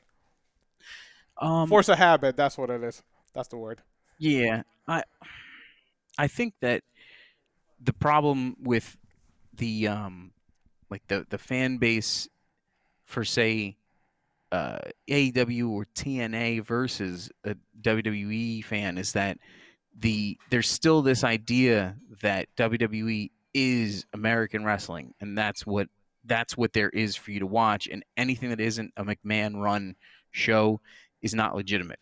I think there's definitely people who feel that way, but in contrast, the fan base for the high level wrestling without any regard for say production, and I'm not saying like quality of production but like logic of production, um that fan base is just not, it's not big. It really is not big, and you can tell because WWE's slowly over the last 10 years or so come down in the ratings so much. Like I know they've been saying recently like they've had some of the lowest ratings ever. um but to me that says that like that fan base that thinks that WWE is the be all end all has been evaporating over time. And I think that you've seen that more and more. Say, let's go back all the way to where like Stone Cold and The Rock, they both left pretty much around the same time, but nobody was really aware that they were permanently gone. And then obviously The Rock came back, for a little bit, and Stone Cold has his appearances here and there. But as something for a draw for the fans to come back to every single week, they were weaned off of them versus these other names that are going out and it's an actual like announced retirement. I think they lose like a significant portion of fans when they announce like a big retirement, like Shawn Michaels. There was probably a lot of people hanging around just for him. I mean, maybe not, hundreds of thousands or whatever, but like if you do that enough over time, you whittle away that old fan base. And obviously they just lose interest over time as well. But this base of fan that wants these super high quality wrestling matches is just it's never really been more than I'm gonna say 10% of the whole American fan base. Of course. So I think there has to be a point where they accept that wrestling is never going to be as popular as it was in the 80s or the late 90s. It's never going to happen again. The internet partially to blame, maybe significantly to blame. It needs a mystique. It needs. I honestly don't even think that like wrestling personalities should be interacting with fans on like social media. Like I know that that's probably part of a requirement for them to even exist anymore, but I think that they're existing in this 10% bubble of what is left. So I think that at some point, if wrestling does have like a burst, like where the bubble just breaks, eventually then indie wrestling will pick up again. And then maybe years later, somebody else will, eventually have a company that is more based upon like wrestling as it was. All entertainment though now is just obsessed with like fan interaction, and I think that kills the mystique of things and makes things less interesting, and hypercritical, I think. Two things about the stuff you mentioned. Number one, I'm fully in agreement with you. I've always said the biggest danger Vince McMahon has done to the wrestling world is he's given the business world the idea that he's the only one who knows how to do it. That's number one. And number two, the fan interaction. True. Does it bother you that after he retired, I mean, again, Undertaker's been going on all these social media tours. I mean, he was in full getup talking to Snoop Dogg. Does that take away a little bit away from if he does things in full gimmick, I think it doesn't make sense at this point. I know that there's like a sweet spot for getting a character on television, at least.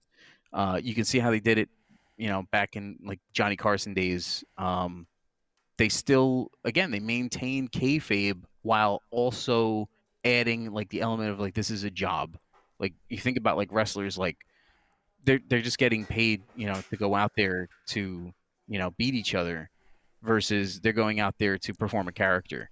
So you kind of got like both of those things with like even something as like simple as like Regis Philbin. They used to have wrestlers on all the time on that. Dude, I was about to bring that up, man. My favorite was when Taker and Paul Bear went on Regis and Kelly. That was such an awesome appearance. Regis and Kathy Lee, yeah. Yeah, Regis and Kathy Lee, excuse me. Was that so he was on, I believe he was on twice. There was the one with the Yokozuna angle. With the with the casket, yes. Yes. And he goes in and he pulls out the Undertaker teddy bear. Yes, that was a perfect example of crossing the professional wrestling cartoonish nonsense, which was, what it was at the time, with the real world where people are interacting with the character in their wrestling bubble. It's very strange. And even think like when I remember like Mr. Perfect was on, Yokozuna was on, all these guys were in full character, and yet they were still obviously mainstream in general wasn't taking them seriously. Mainstream hates wrestling in that regard. They absolutely hate it. It's so it's like demeaning for them to even have to like acknowledge the fact that wrestling exists as part of entertainment. But the main point is that you don't always have a guy like a John Cena who could just like go out on a show and just be himself, and you can't really tell the difference too much. He's just nicer, I guess you could say. Versus say a Hulk Hogan in 1982 or something like that, where he's going out there. This is how Hulk Hogan, the wrestler, behaves outside the ring, and he's still Hulk Hogan, is just something I feel like is lost. Again, it's all part of the mystique and just how the entertainment business was in general. Like you wouldn't have like a television character like come on a talk show Right. as the character. Doesn't make sense. You're just going to talk to the actor or the actress. The voice actor. And So well. yeah. So By the it's way, just things are another different. personally my favorite appearance out of all of them, Arsenio Hall had a lot of them on his shows. Yes, He was very he was much very into it. big on this. Yeah. The Yep. best ones, guys, and look it up. Go on YouTube and find Ted DiBiase and Virgil on Arsenio Hall. Yes. Oh, you want to That's a talk good one. about just bringing that character onto TV for a different audience and still selling the fact. There's like, yeah, this is what he actually does in the ring. DiBiase was a great Yeah. talker, you know that. And you Right. could tell, man, Virgil just wanted to start laughing because, you know, the the interactions he and Arsenio Hall, Yeah. it was amazing. Yeah, DiBiase was. I mean, uh, I know from what I understand that DiBiase's character, he was brought in to play that character, but I think they may have had other people in mind. I don't know if anybody could have done it better. I mean, obviously, we only saw what Ted DiBiase did with it, but they gave that character the full treatment of kayfabe all the time. So, like when he traveled, he had to be in a limousine. Like he could not Right. go anywhere unless he was in the $1 Million Man character. He could only stay at 5-star hotels. Like they have fresh wads of cash for him to flash around. Like it was the real deal, and that was the dedication to a craft, to like a performance thing. Whereas like I don't know, like there's been a few characters in recent years that were comparable. Like obviously, like JBL did a little bit of a $1 Million Man thing Alberto about like Del Rio. 15 years ago. He was another one. I loved Alberto Del Rio when he first came around because I got that feeling of a dedicated character, which he reminded me of the Razor Ramon promos when Razor Ramon came in. Razor Ramon was like almost like a vague spin-off of a $1 Million Man character, but they gave him these vignettes when he came in that really got down to the character's personality immediately. Right. You didn't even need to see him in the ring to know that you were going to despise him.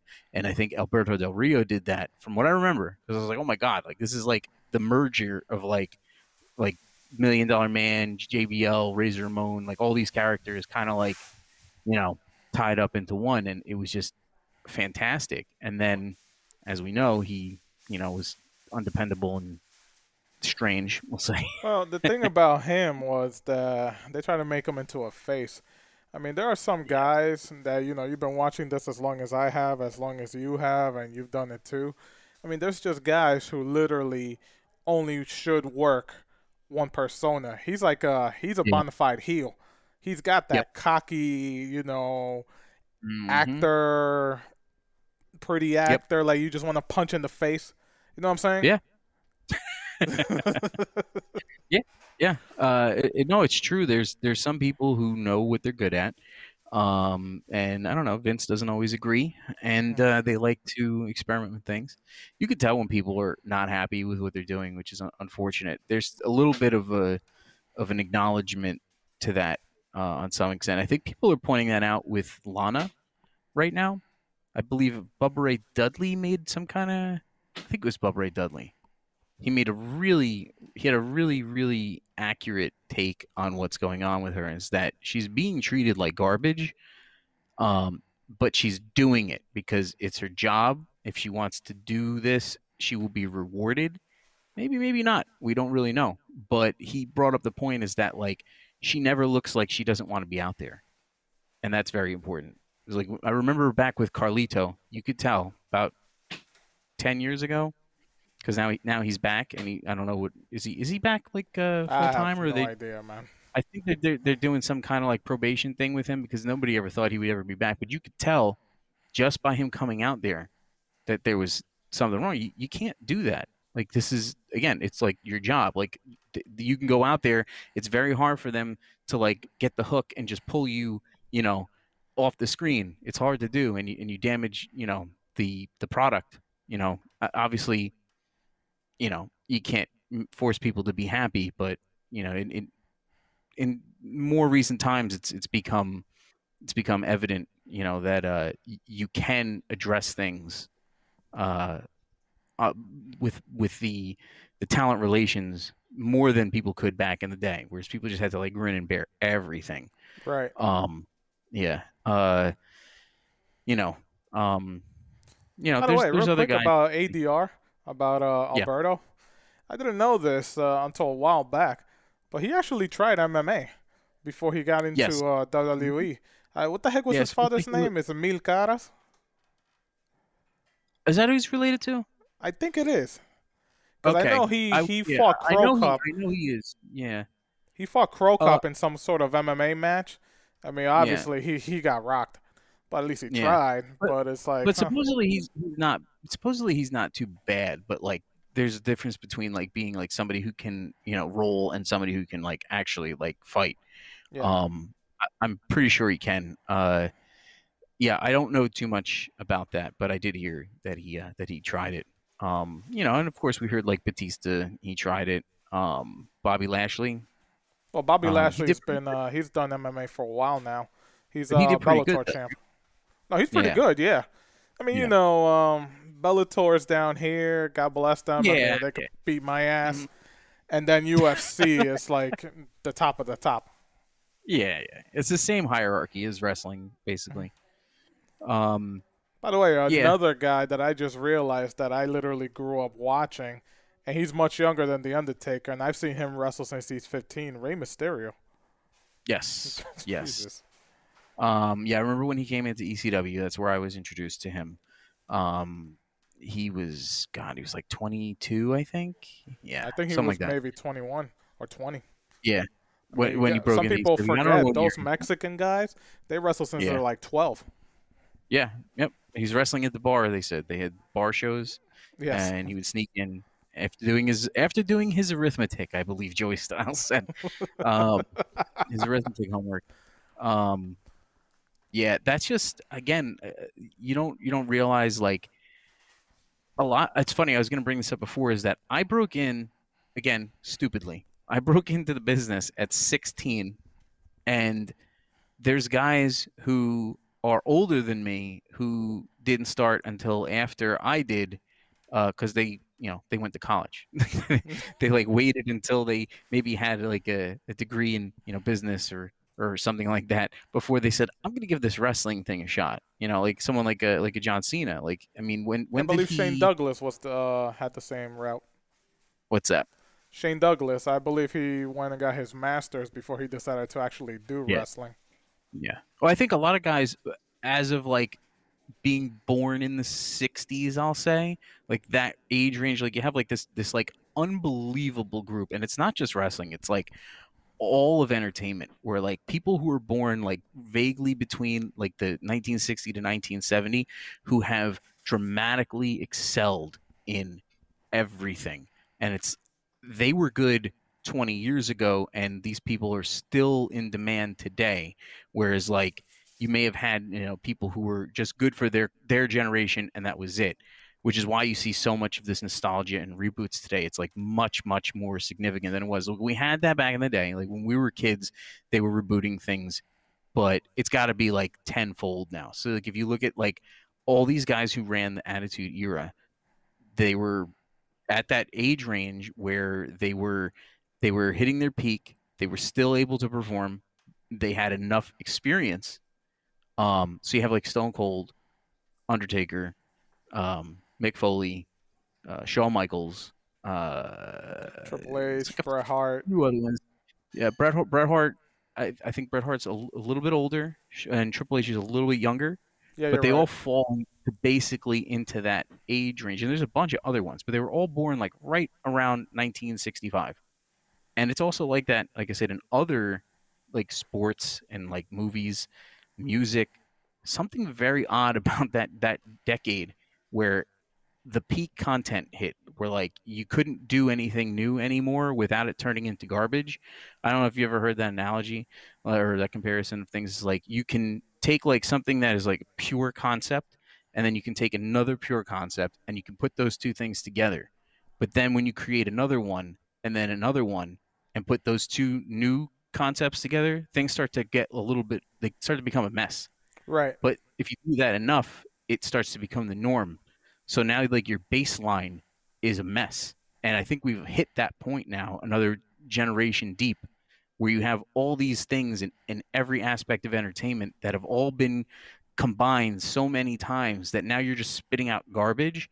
But it's like people don't realize that, you know, the reason why people go back to stuff from generations before, like I know like people say like, oh, the network's like got, you know, got all old school stuff, but like it's not really that popular. But if you go to look at the YouTube stuff, a lot of the old stuff gets a lot of views. And to me that like that says something. And not just that, is also like the type of characters that get a lot of views that you wouldn't really expect. Like the Great Khali. His videos, maybe it's because of the network in India, but Great Khali's videos have millions of views. Right. Millions. If you look at that. I like to research numbers and see these kinds of things. So one day I was looking through and I was like, God damn, like the top 20 videos at one point, like he was in like 10 of them. Like in terms of view count on it's like why? Like everybody like unanimously despises him.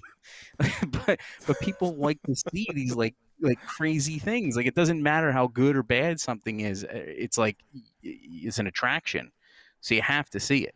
But when you look at the pure talent that came out of that generation that like ran the Attitude Era, you had guys who were 30 to 35 years old who were running a $1 billion company, like or at least like supplying the content for a $1 billion company. And that is like massive amount of pressure. And they knew it too, because they were literally competing for the jobs against WCW at the time. Right. So they had to produce this like interesting, at least, you know, what was thought to be interesting at the time. And they also, their hands were not as tied as they are now, which I know like Undertaker's getting some heat for some things that he said, but he's absolutely right about. I think the problem isn't so much what he said, is that people don't want to face facts that like he's right about it. And there are a lot of people who agree with him. That the content and the product is different today. It's maybe not necessarily the wrestler's fault, but they're not allowed to be as free as these guys were back in the day, especially with scripted promos. And I'm not even talking about like bullet points. I mean like literally just like scripted promos. Like it's intolerable to watch some of these backstage segments. Like they were bad back in the day, don't get me wrong, for some of them. But now, if you ever seen an like, Ultimate Warrior promo, yeah, not exactly okay. Oscar-winning things. But you know what? I'm. It didn't matter. People loved him. That's true. Him. It doesn't matter. Like it's so bizarre. Like he was the worst wrestler. He was the worst. He was horrendous. Okay, I'm sorry to any Ultimate Warrior fans out there. He was very, very bad and sloppy and dangerous in the ring, but it didn't matter because the guy was loaded with charisma.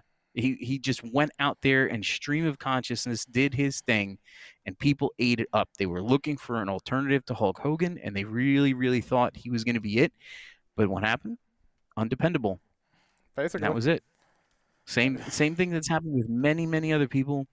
If you look at anybody who's been truly successful, they're the ones who are just allowed to go out there and do what they do. So, like, for example, after the era of the scripted promos really started to go, you had like CM Punk. And CM Punk would just go out there and, to the best of his ability, he would shoot when he spoke, but he would keep it in the bubble of professional wrestling. So he could dance on the line of kayfabe, but he still knew how to keep it as like a character. Whereas like The Rock, he had full, absolute, total control over what he was saying, and he didn't feel like he was cutting wrestling promos. He just felt like he was just like almost like making fun of wrestling, to me at least. But I felt like he did not have even the limits that CM Punk still had when he was at the top. What I think is very important is that communication is like beyond anything, like the most important part of creating the attachment to the fans. When you don't come across as genuine, people don't believe you. So there's like, for example, you have to go back to someone like a Dusty Rhodes. That guy's talking about pro wrestling as if it's real. Like he's talking about it as if it's real, and you believe it. You get into that.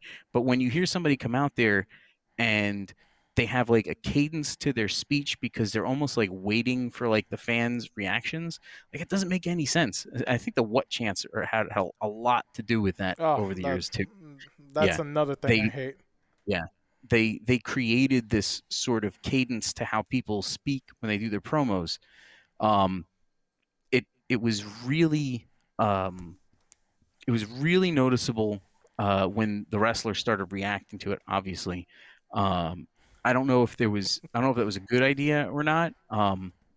But I don't know. It makes it difficult for the wrestlers to get over when somebody else who isn't even in the company is the one who's on like in the spotlight because the fans are making it about themselves. So it's like now it's like Stone Cold. It's just Stone Cold, and it's been 10 years since Stone Cold was in a ring, and you got, CM Punk, who's the only one who's really getting to like stay outside of that. And then you got like I don't know who's big like 10 years ago, not even 5 years ago. Yeah. But John Cena could keep his pace so that he had his own way of diffusing the What Chants. And again, they were as part of the reason why like it didn't even want to watch is because like anytime somebody gets on the microphone, you're just gonna hear what? And it's still, I believe, I mean, up It still until goes on, I'm sure. still a thing. It's just remarkable. But that kind of tells you like what the average person thinks of wrestling, and it's just not what it was. You don't have those diehard fans of wrestling. You have these new fans that are like, again, like you said earlier, they want to make it about them, and it's unfortunate. But I think that at some point, it has to get it has to come to the point where wrestling itself realizes what it is again, and then tries to become that rather than like just only try to be again inside what I call this 10% bubble. You got to get out of it, and you have to get average people back into the base and think of like, this is something worth watching, where it's like now it's just self-important, like you're just doing this for your buddies. That's a bad thing to have when you go out as a wrestler. I think it spilled into the fans too. I know what you mean, because some people, it's like, oh, I want to have my kids watch wrestling, and they love it too. But the problem is they don't realize they're already jaded fans, and their kids are going to grow up jaded. So it's like you're not doing the product any favors. Like you're not doing your kids any favor. No. Because at an early age, you're already telling them, well, this is what you should like and what you shouldn't like. John Cena's on TV. You shouldn't like him because Dad doesn't like him. I don't know. I would say like just expose newer fans to the older stuff as soon as possible. Like if somebody's like gets into wrestling and you're like, oh yeah, you started watching wrestling. They're like, well, if you got a network subscription, maybe you should check out like Mid-South, like watch that and see how wrestling was. And then they'll get an idea of like, well, there's a purpose for everything that's done versus today where everything is like in its own like little like microcosm, like every single match, like it doesn't feel like it contributes to a show, whereas you're just watching these like individual segments. And I think it also started with the brand split. I don't know. That was to me, I always thought that was terrible. I know they did that for like travel reasons and scheduling, and they had too many wrestlers on the roster. And but I think that in general, that the brand splitting, making 2 world champions, 2 tag team champions, and having Intercontinental on one show and US on one show, and it's like you have all these talents that they could be held up for years on one brand and never wrestle someone on another brand, but they're in the same company.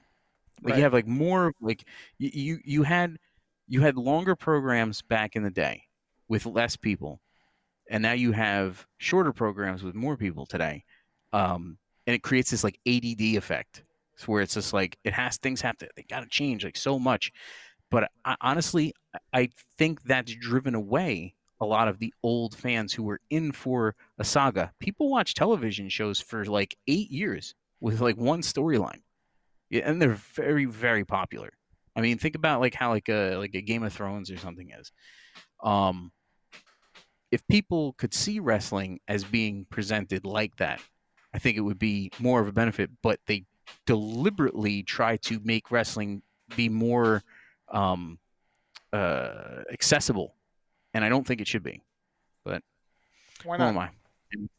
I think there needs to be more mystique and less, um, you know, less social media. Well, I mean, good luck with that one. I mean, No, I nowadays know they're it's never gonna. advertising. What's Xavier Woods' YouTube channel? Up, up, down, down. Is that what it's called? Yeah. I mean, Yep. they're trying to take control of those things. I mean, I So know yeah, my what buddy. happened with him on that? Does he still get to do that? I'm pretty sure he does. Yes. The one I But know. is it like done through WWE though? Because I know all the private like Twitch and all like anything like that they've tried to squash all that. But I don't think that they're doing it for the reasons that I'm saying. I think that they don't want the wrestlers to build up a fan following outside of WWE that they could Right. then fall back on if they leave. That's my take on it. I don't know anything about it other than it's happening. Well, But Steve is nodding that's his my head, so I'm interpretation. assuming that's the general Am I right? idea. Okay. Because it's actually kind of funny you bring that up because Yeah. when my buddy Mike, he brought up what's her name, Zelina Vega, she got let go, Yeah. and it's very Yeah. weird because the story came out was because she had mentioned, I guess, on her Twitch channel that wrestling should be unionized. Yes. I mean, mind you, and Uh, I think you know this. I mean, that's an argument that's been had for decades now. Yeah. I don't think she So got Hogan, fired because of that. I'm pretty sure she got fired because she didn't want to give her rights to her Twitch channel, which she has a good following. yes, yeah, yeah. I liked her. I thought she was very good. She definitely understood. She got it. I guess you could just say she understood the business and performance and, or having a character, and she definitely had a very unique look. Um, but that having been said, um, if it is true that she did try to get like a consensus for unionization, there's a lot more going on with that than just her. So I think it's a little bit of a danger zone. It's with the way the wrestlers are treated as like being contracted and not permanent employees. Like there's a real legal situation that's probably going to come up at some point, and ultimately it will destroy the business. And I know people can't understand that. Um, but Jesse Ventura tried to do this back in the 80s, Yes. and supposedly Hogan squashed it. Mhm. And Well, that's that's what why I'm created saying this. Rip This is an with him and argument that's Hogan. been going on for decades now. Yeah. She didn't say Yeah. anything new. No, but yeah, it's just again, it's just in the time of when it is something that they have to look at legally, they may want to squash that that sentiment before it becomes a problem within the company, and I could definitely see that happening at this point. I don't know. I don't know how they could do it. That's the problem. Is the way WWE is run and the way they treat um, their talent. It's not conducive to that. It's maybe somehow wrestlers would have to try to get into like the actors union or something to that effect. Like I don't really know, but that's honestly that's really what it is. Like there shouldn't be a union in WWE. These people are contracted. They should be part of a bigger institution. It should not fall on WWE to do that, and then that's when I think the legal issues will ultimately tear everything apart. So I don't know. You want wrestling? You don't want wrestling. That's basically what it comes down to. Or I should say, like nationally televised wrestling. Hey, from your experience, what's the percentage of the FGC that loves wrestling? At least 50%, I would say. I thought it was higher, maybe about 80. Yeah. Oh, I'm saying at least 50. At least 50. I really don't know. I still think that wrestling has a stigma to it. But obviously, the FGC has a more of a magnet for the kind of the kind of entertainment that wrestling presents. That is, it's just the age range, all that factors into it. I don't know. It'd be an interesting poll though. That might be a good KPV poll to take. Or maybe a How many comment, people or- within the community know you had a wrestling career? Less and less as it goes on. I still get like a random like message every now and then on like Facebook from somebody I don't know. Like there's people who just friend you in the community because like, oh, this guy runs Combat Network, I'll friend him. Oh, this guy's at a tournament, I'll but never speak to them. But I'll still get people every now and then who'll message me about it. They'll be like, I never knew you wrestled. And I'll be like, well, I don't think many people do. I never made it like a big deal. So, but I do love talking about it for sure. I mean, we've been here, what now, Steve? Like an hour and a half? 2 hours. And we we haven't even scratched the surface of like my actual like participation in the business. I've just been kind of like talking about like what I think of wrestling in general.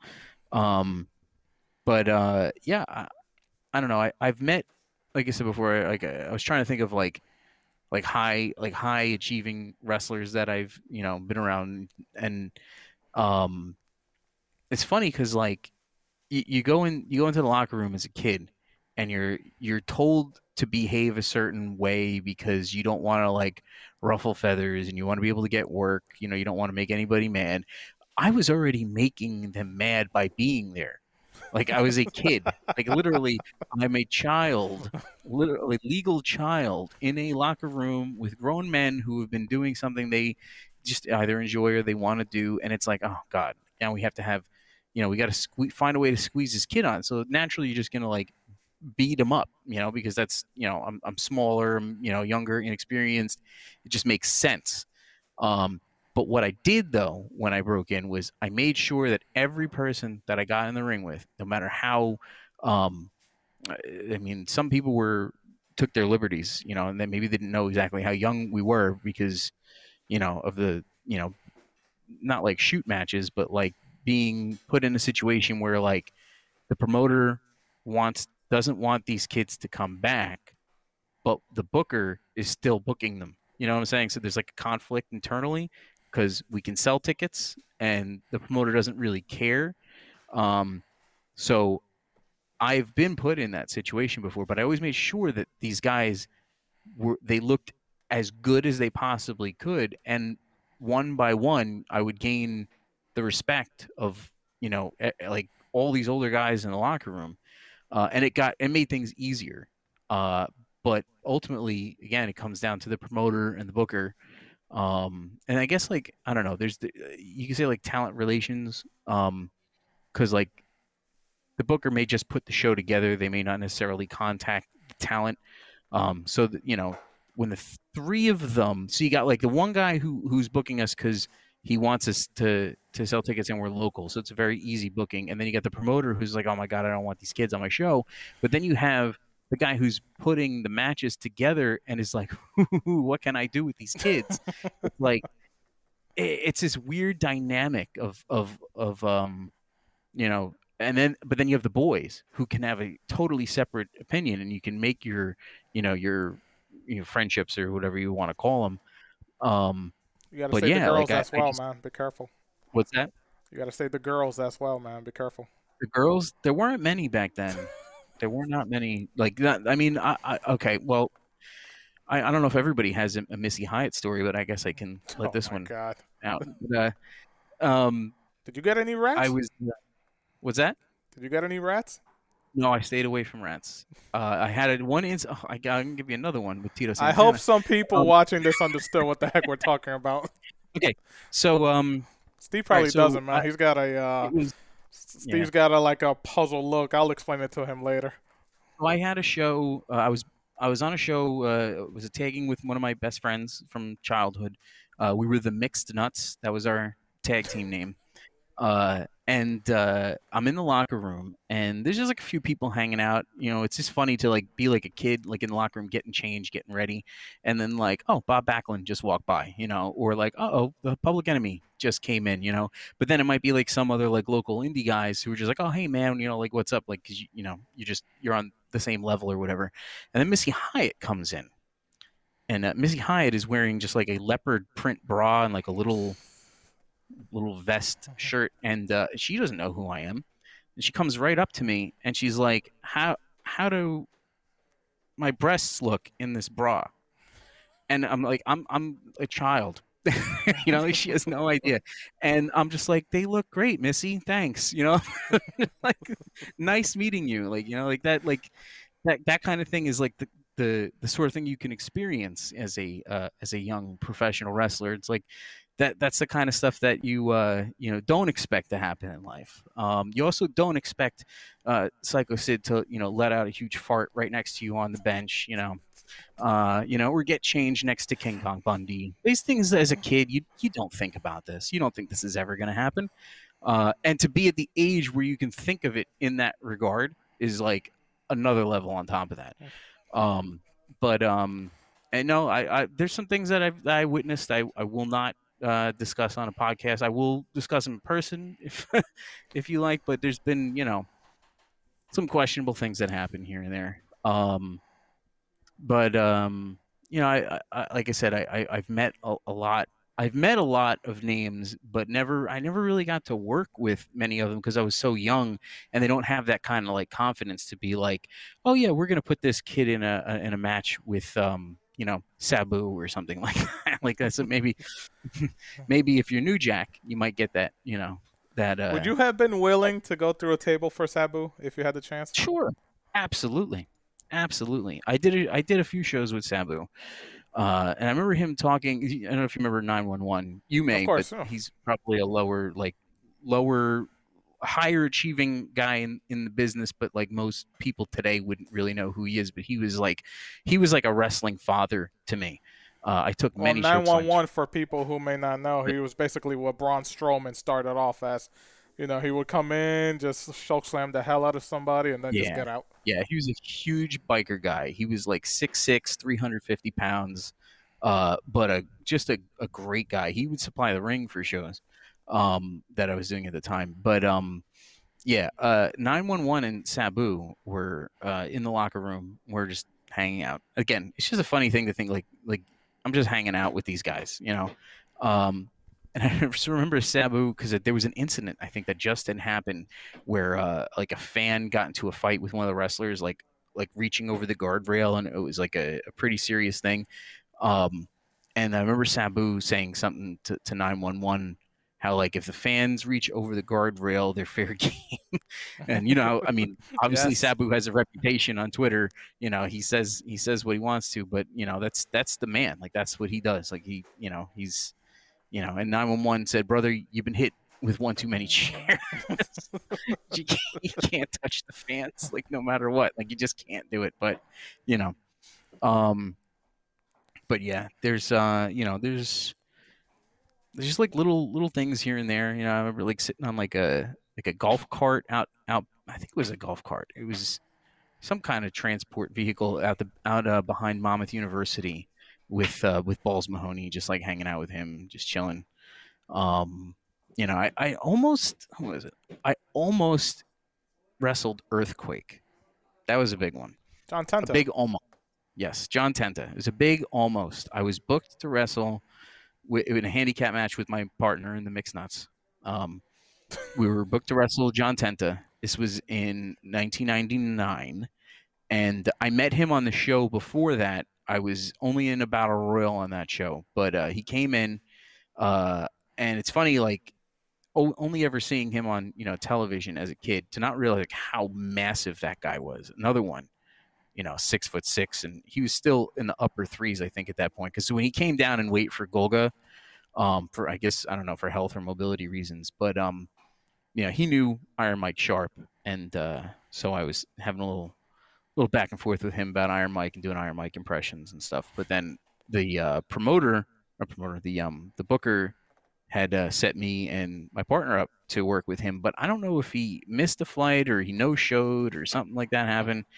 But it was unfortunate because I really would have loved to have that, that story to say, I got to work John Tenta, but we instead wrestled like a local guy who was like 500 pounds. Like he was massive, but he wasn't tall. But he was just really just humongous. And I have that match. That match is up. Could you probably in upload that? clips. I'm kind of curious to see that. This 500 pound Yeah, man moving I have around. clips. Yeah, yeah, I have clips of it. I know I have the match somewhere. I have buried VHS tapes in my closets and stuff. But that's another one that was an almost. And like Doink the Clown was always one, like the real Wow. Doink the Clown though, like not like It's funny is my tag partner used to do a really good Doink. He was one of those, like, there's in every promotion, there's like the famous TV wrestling clown. He actually did a very, very passable Doink, whereas like sometimes you see guys like they're like not the right body type, or like they just suck. They're just terrible. It's kind of a hard thing to like be like saddled with, like, you're going to be the guy who's playing this wrestling character that we should not be doing on a show, but everybody does it, so nobody gets in trouble for it. But yeah, he was very, very good at it. But anyway, I was supposed to, it was around like 20 years ago, probably. Didn't pan out. I don't remember why. And Marty Jannetty was another one too. No show. I have too many of those. Too many, like, where like I was booked, but then it fell through. So the only other guys that I actually like were involved with, like Tom Brandy, because he's like a really big local guy in New Jersey. Right. In New Jersey, with yes. some stuff with him. Snitsky. I had a little run-in with him. Yeah. Isn't he an actor now? I don't know what he does now. I know he showed up to something recently, within like the last year or so, and he has like a massive, like bigger than a Wyatt beard. It's like, yes, it's like ridiculous. No, that beard is awesome. I ain't gonna lie, it's pretty freaking awesome. It is impressive. Just there's just so many just like random just people, because the nature of the business, like you just have like how close knit is that community? What's that? How close knit is the wrestling community? There's like factions and layers of the community that you'll see guys that came up in like the early 90s. They're all still friends. Like I see them posting all the time, like, because I'm like friends with like a handful here and there, and anytime one of them posts something, I see all of them showing up in the feed as if like it's 25 years ago, and they're all still buddies. So I'm sure that happens across the board with indie guys. I don't know how much it happens really with TV people. I'm sure they create their bonds and they have like their the ones that they still keep in touch with and stuff, but I think it's probably harder because of the level of competition for work. It gets smaller and smaller as you get to the top. But as Hulk Hogan said, the more friends you have in wrestling, the less money you make. We've been talking what now? 2.5 hours? Wow. Is it 2.5 hours, Steve? Jeez, man. We could talk forever here, you and me. You gotta take it home? Is that what you're telling me? And we didn't even get to your gaming collection yet. Promoter needs more time at the main event. Jump at the bell. Well, Steve is the booker, so. Oh man, that was another good one. All right, so a friend of mine, he had a neck injury, and he was forced to retire early, but he was one of those people who just couldn't stay out of the ring, and he would keep coming back. So he calls me up like wasted one night, and he's like, "Hey," he's like, "I just want to let you know I'm having my last match tomorrow." He's like, "I'd really like for you to come see it, And I was just like, "Hey, didn't you like retire last year and the year before that?" And he's like, "Yeah, no, I really mean it though this time. I'm really gonna retire." He's like, "I want you to come down." I was just like, "Okay." I was like, "All right, I'll come check it out." So it was like an hour drive or something like that. And then the next day he calls me up at like noon, and he's like, "Hey, one of the guys in the match," because it's a tag match. He's like, "One of the guys in the match, he had something happen. He can't make it." He's like, "Can you be in the match?" And I'm like, "Really?" No. I'm like, I did wind up doing it, and on normal circumstances I would love it, but it was for like a rival promotion for the company that I worked for at the time. So it was like I really had to I took some heat for it, but I was just like honest about it to the promoter that I worked for. Anyway, the whole point of the story is we have a tag match, and we're given something like 13 minutes, I think it was. So like when you go out for the show, like they break down the matches, and if there's any mic work, like what kind of bullet points like you're supposed to talk about. but the match we had was like, I think it was 13, which is pretty good amount of time. And then right before we went out, the promoter came up to us and said he's like, you guys got to take it down to like 3. And we're like, what? He's like, yeah. He's like, we're running late on the show. He's like, you guys only got 3 minutes. It's like, we already went over everything. We have this 13-minute match like set. You know, we all know each other. The 4 of us we all go back, you know, at the time, 10 years. And we all kind of like looked at each other and we're like, are we ever going to work for them again? Are we ever going to come back? Are we ever going to work for this promotion again? And we're all just like, one guy was like, I don't know. Like I might, and we're like, do we do it though? Do we just do the match? And we did. We just did the full 13-minute match. And the guy that was booking us, that was one of our buddies, was like, dude, he's like, I had to like hold the promoter in his chair because he was going to get in the ring and kick you guys out of the ring, like right in the middle of the match, because we just kept on just going with it. We just ran our full thing. But that's one of the things that unfortunately you have to deal with, is that, you know, you can put all this effort out. I mean, you know, whatever, you come up with a match for the night, and you kind of got it in your head, like what you want to do. And like, it's hard to just kind of change gears like that and say, oops, you got to cut out 10 minutes of your match. Normally you just do it. You just suck it up and you're like, all right, well, whatever. But it was because this guy was retiring. We decided Right. we're just going to do it. And did I ever talk to anybody from that promotion again? No. Did I care? No. But is that a good attitude to have? No. No, it's not. What's the longest match you've ever done? The longest singles match, maybe like 16, 17 minutes. I never really had the opportunity to do any kind of like Broadway type, you know. I mean, I did, let's see.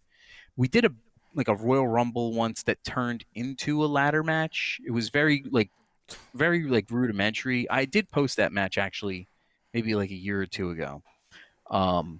And I was number 1 in the Royal Rumble. And I think we only did like 1 minute increments of like 20 people. So it was like 20 minutes of the Royal Rumble and then like another 10 minutes of the match. So that was like a half hour, I guess you could say, where I was actually out there, you know, wrestling consistently for a half hour. But the thing is, like, doing like a match for like a half hour, you know, it's different than like at wrestling school. Like wrestling school, we would just go. I mean, we just go for hours and hours and hours. Like you build up your wrestling cardio that way. But it doesn't always translate. But yeah, I don't know. I don't know if anybody really wants to see, you know, 20-minute Broadways with Shock. What was the craziest spot you've ever been part of? Craziest spots. Honestly, like I don't know if I ever really like stuck my neck out in the sense of like did something that was like dangerous. No,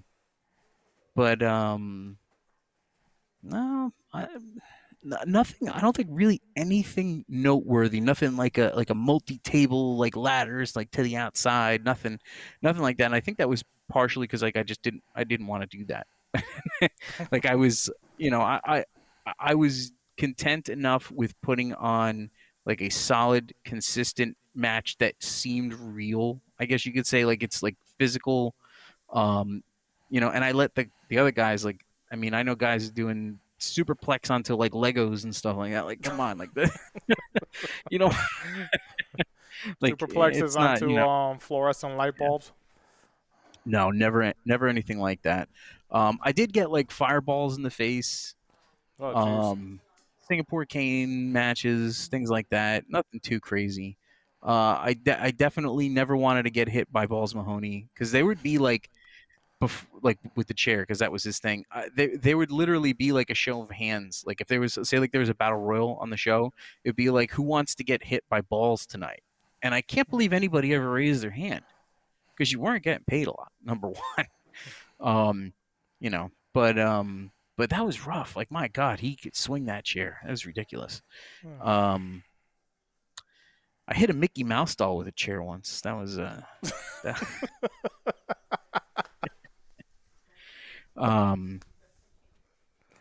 yeah, I don't know. Not like I said, nothing too crazy. I don't know.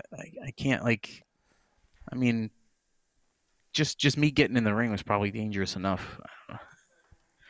If you could pick Um, one to have more success in, would it be your gaming career or your wrestling career? hmm, paradoxically, wrestling. Back That's what we're talking about, earlier in right? my life, wrestling. But today, I mean, if I had like a gaming media empire type thing going on, like that'd be cool. Is that for me? I don't know. My content is like everyone else's content. Like, or I should say, like everyone else's content is my content. All I do is run replays. I will say the other thing Um, though, that high score challenge you, James, yeah, Nitin, and I, Rodney are going through is pretty awesome. I really want to like tighten that up because that was something that like Nit kind of just like threw out there one day, and we just kind of ran with it. And all of a sudden, I was just like, "Wait a second!" I was like, "There's no organization to this. This is never gonna like take off. It's just gonna be me, him, and Jimmy. Just And then all of a sudden, Rodney like jumped in, and then like a couple other people were like, "Oh yeah," like kind of like Mike Metroid, I think, wants to jump in on it a little bit. I don't know. I would like to create like a list of games and then a set of rules, and maybe make like a sign up list and get people in, and just keep posting high scores. I can even add it like to like Combat Network or something. I could make like a thing on there for people to post their high scores. It actually has like a real like presence to it. But yeah, that would be cool. But Do you have it? definitely for wrestling. Do you have any Wrestling. shout outs to any old wrestling contacts that may be watching this? You want to thank anybody for what you were able to at least accomplish in the wrestling community? It's a shame. Like any of the people that I would think that I would like to kind of like not necessarily burn bridges with, but like you just kind of like grow apart, and you know. But there's people who did things for you, like at least giving you opportunities. But there's some people maybe that don't necessarily get the credit. Like for example, there was a promoter that I worked for, Joe Panzerino, Dapper Johnny Falco, who has absolutely one of like the worst reputations in New Jersey that there is. But that guy gave me every chance that I deserved, if you want to say that, to be able to go out there and do what I like doing. And he says things that maybe he doesn't mean sometimes. He's a businessman first. A carnival wrestling promoter second. But I worked for him for a while until he eventually bowed out, and I do appreciate him.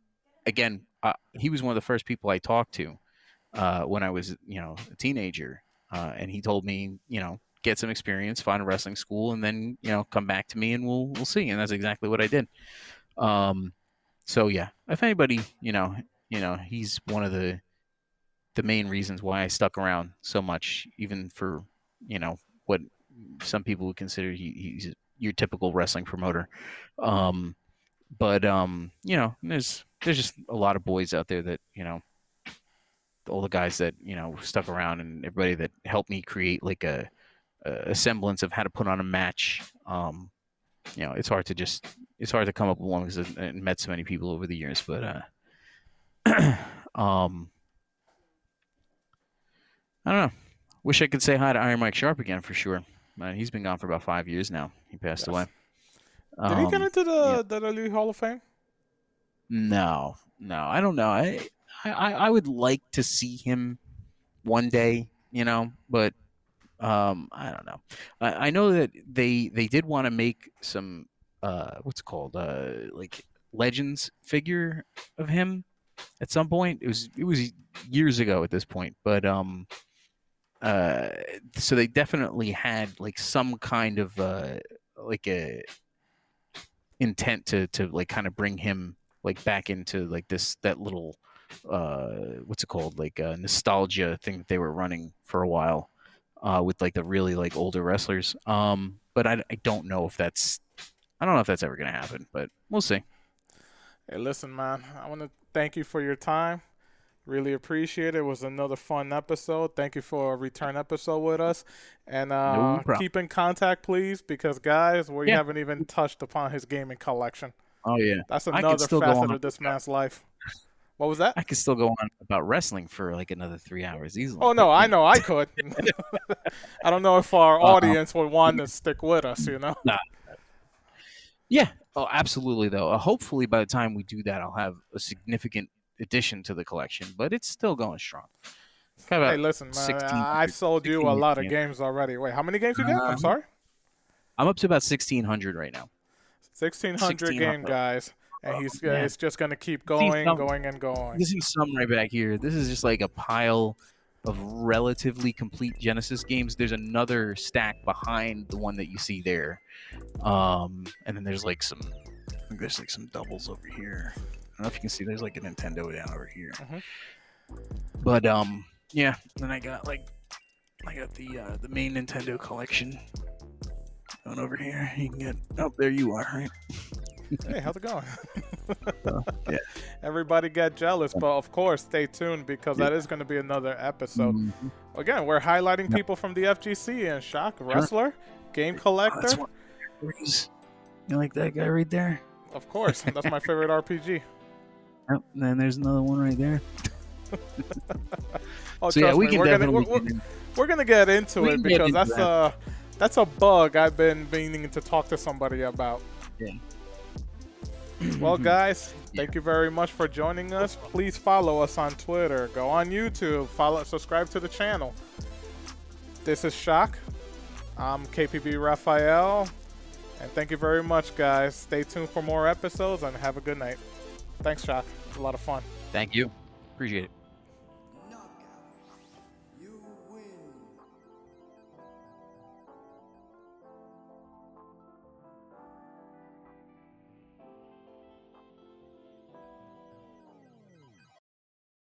This has been a KPB MediaWorks production.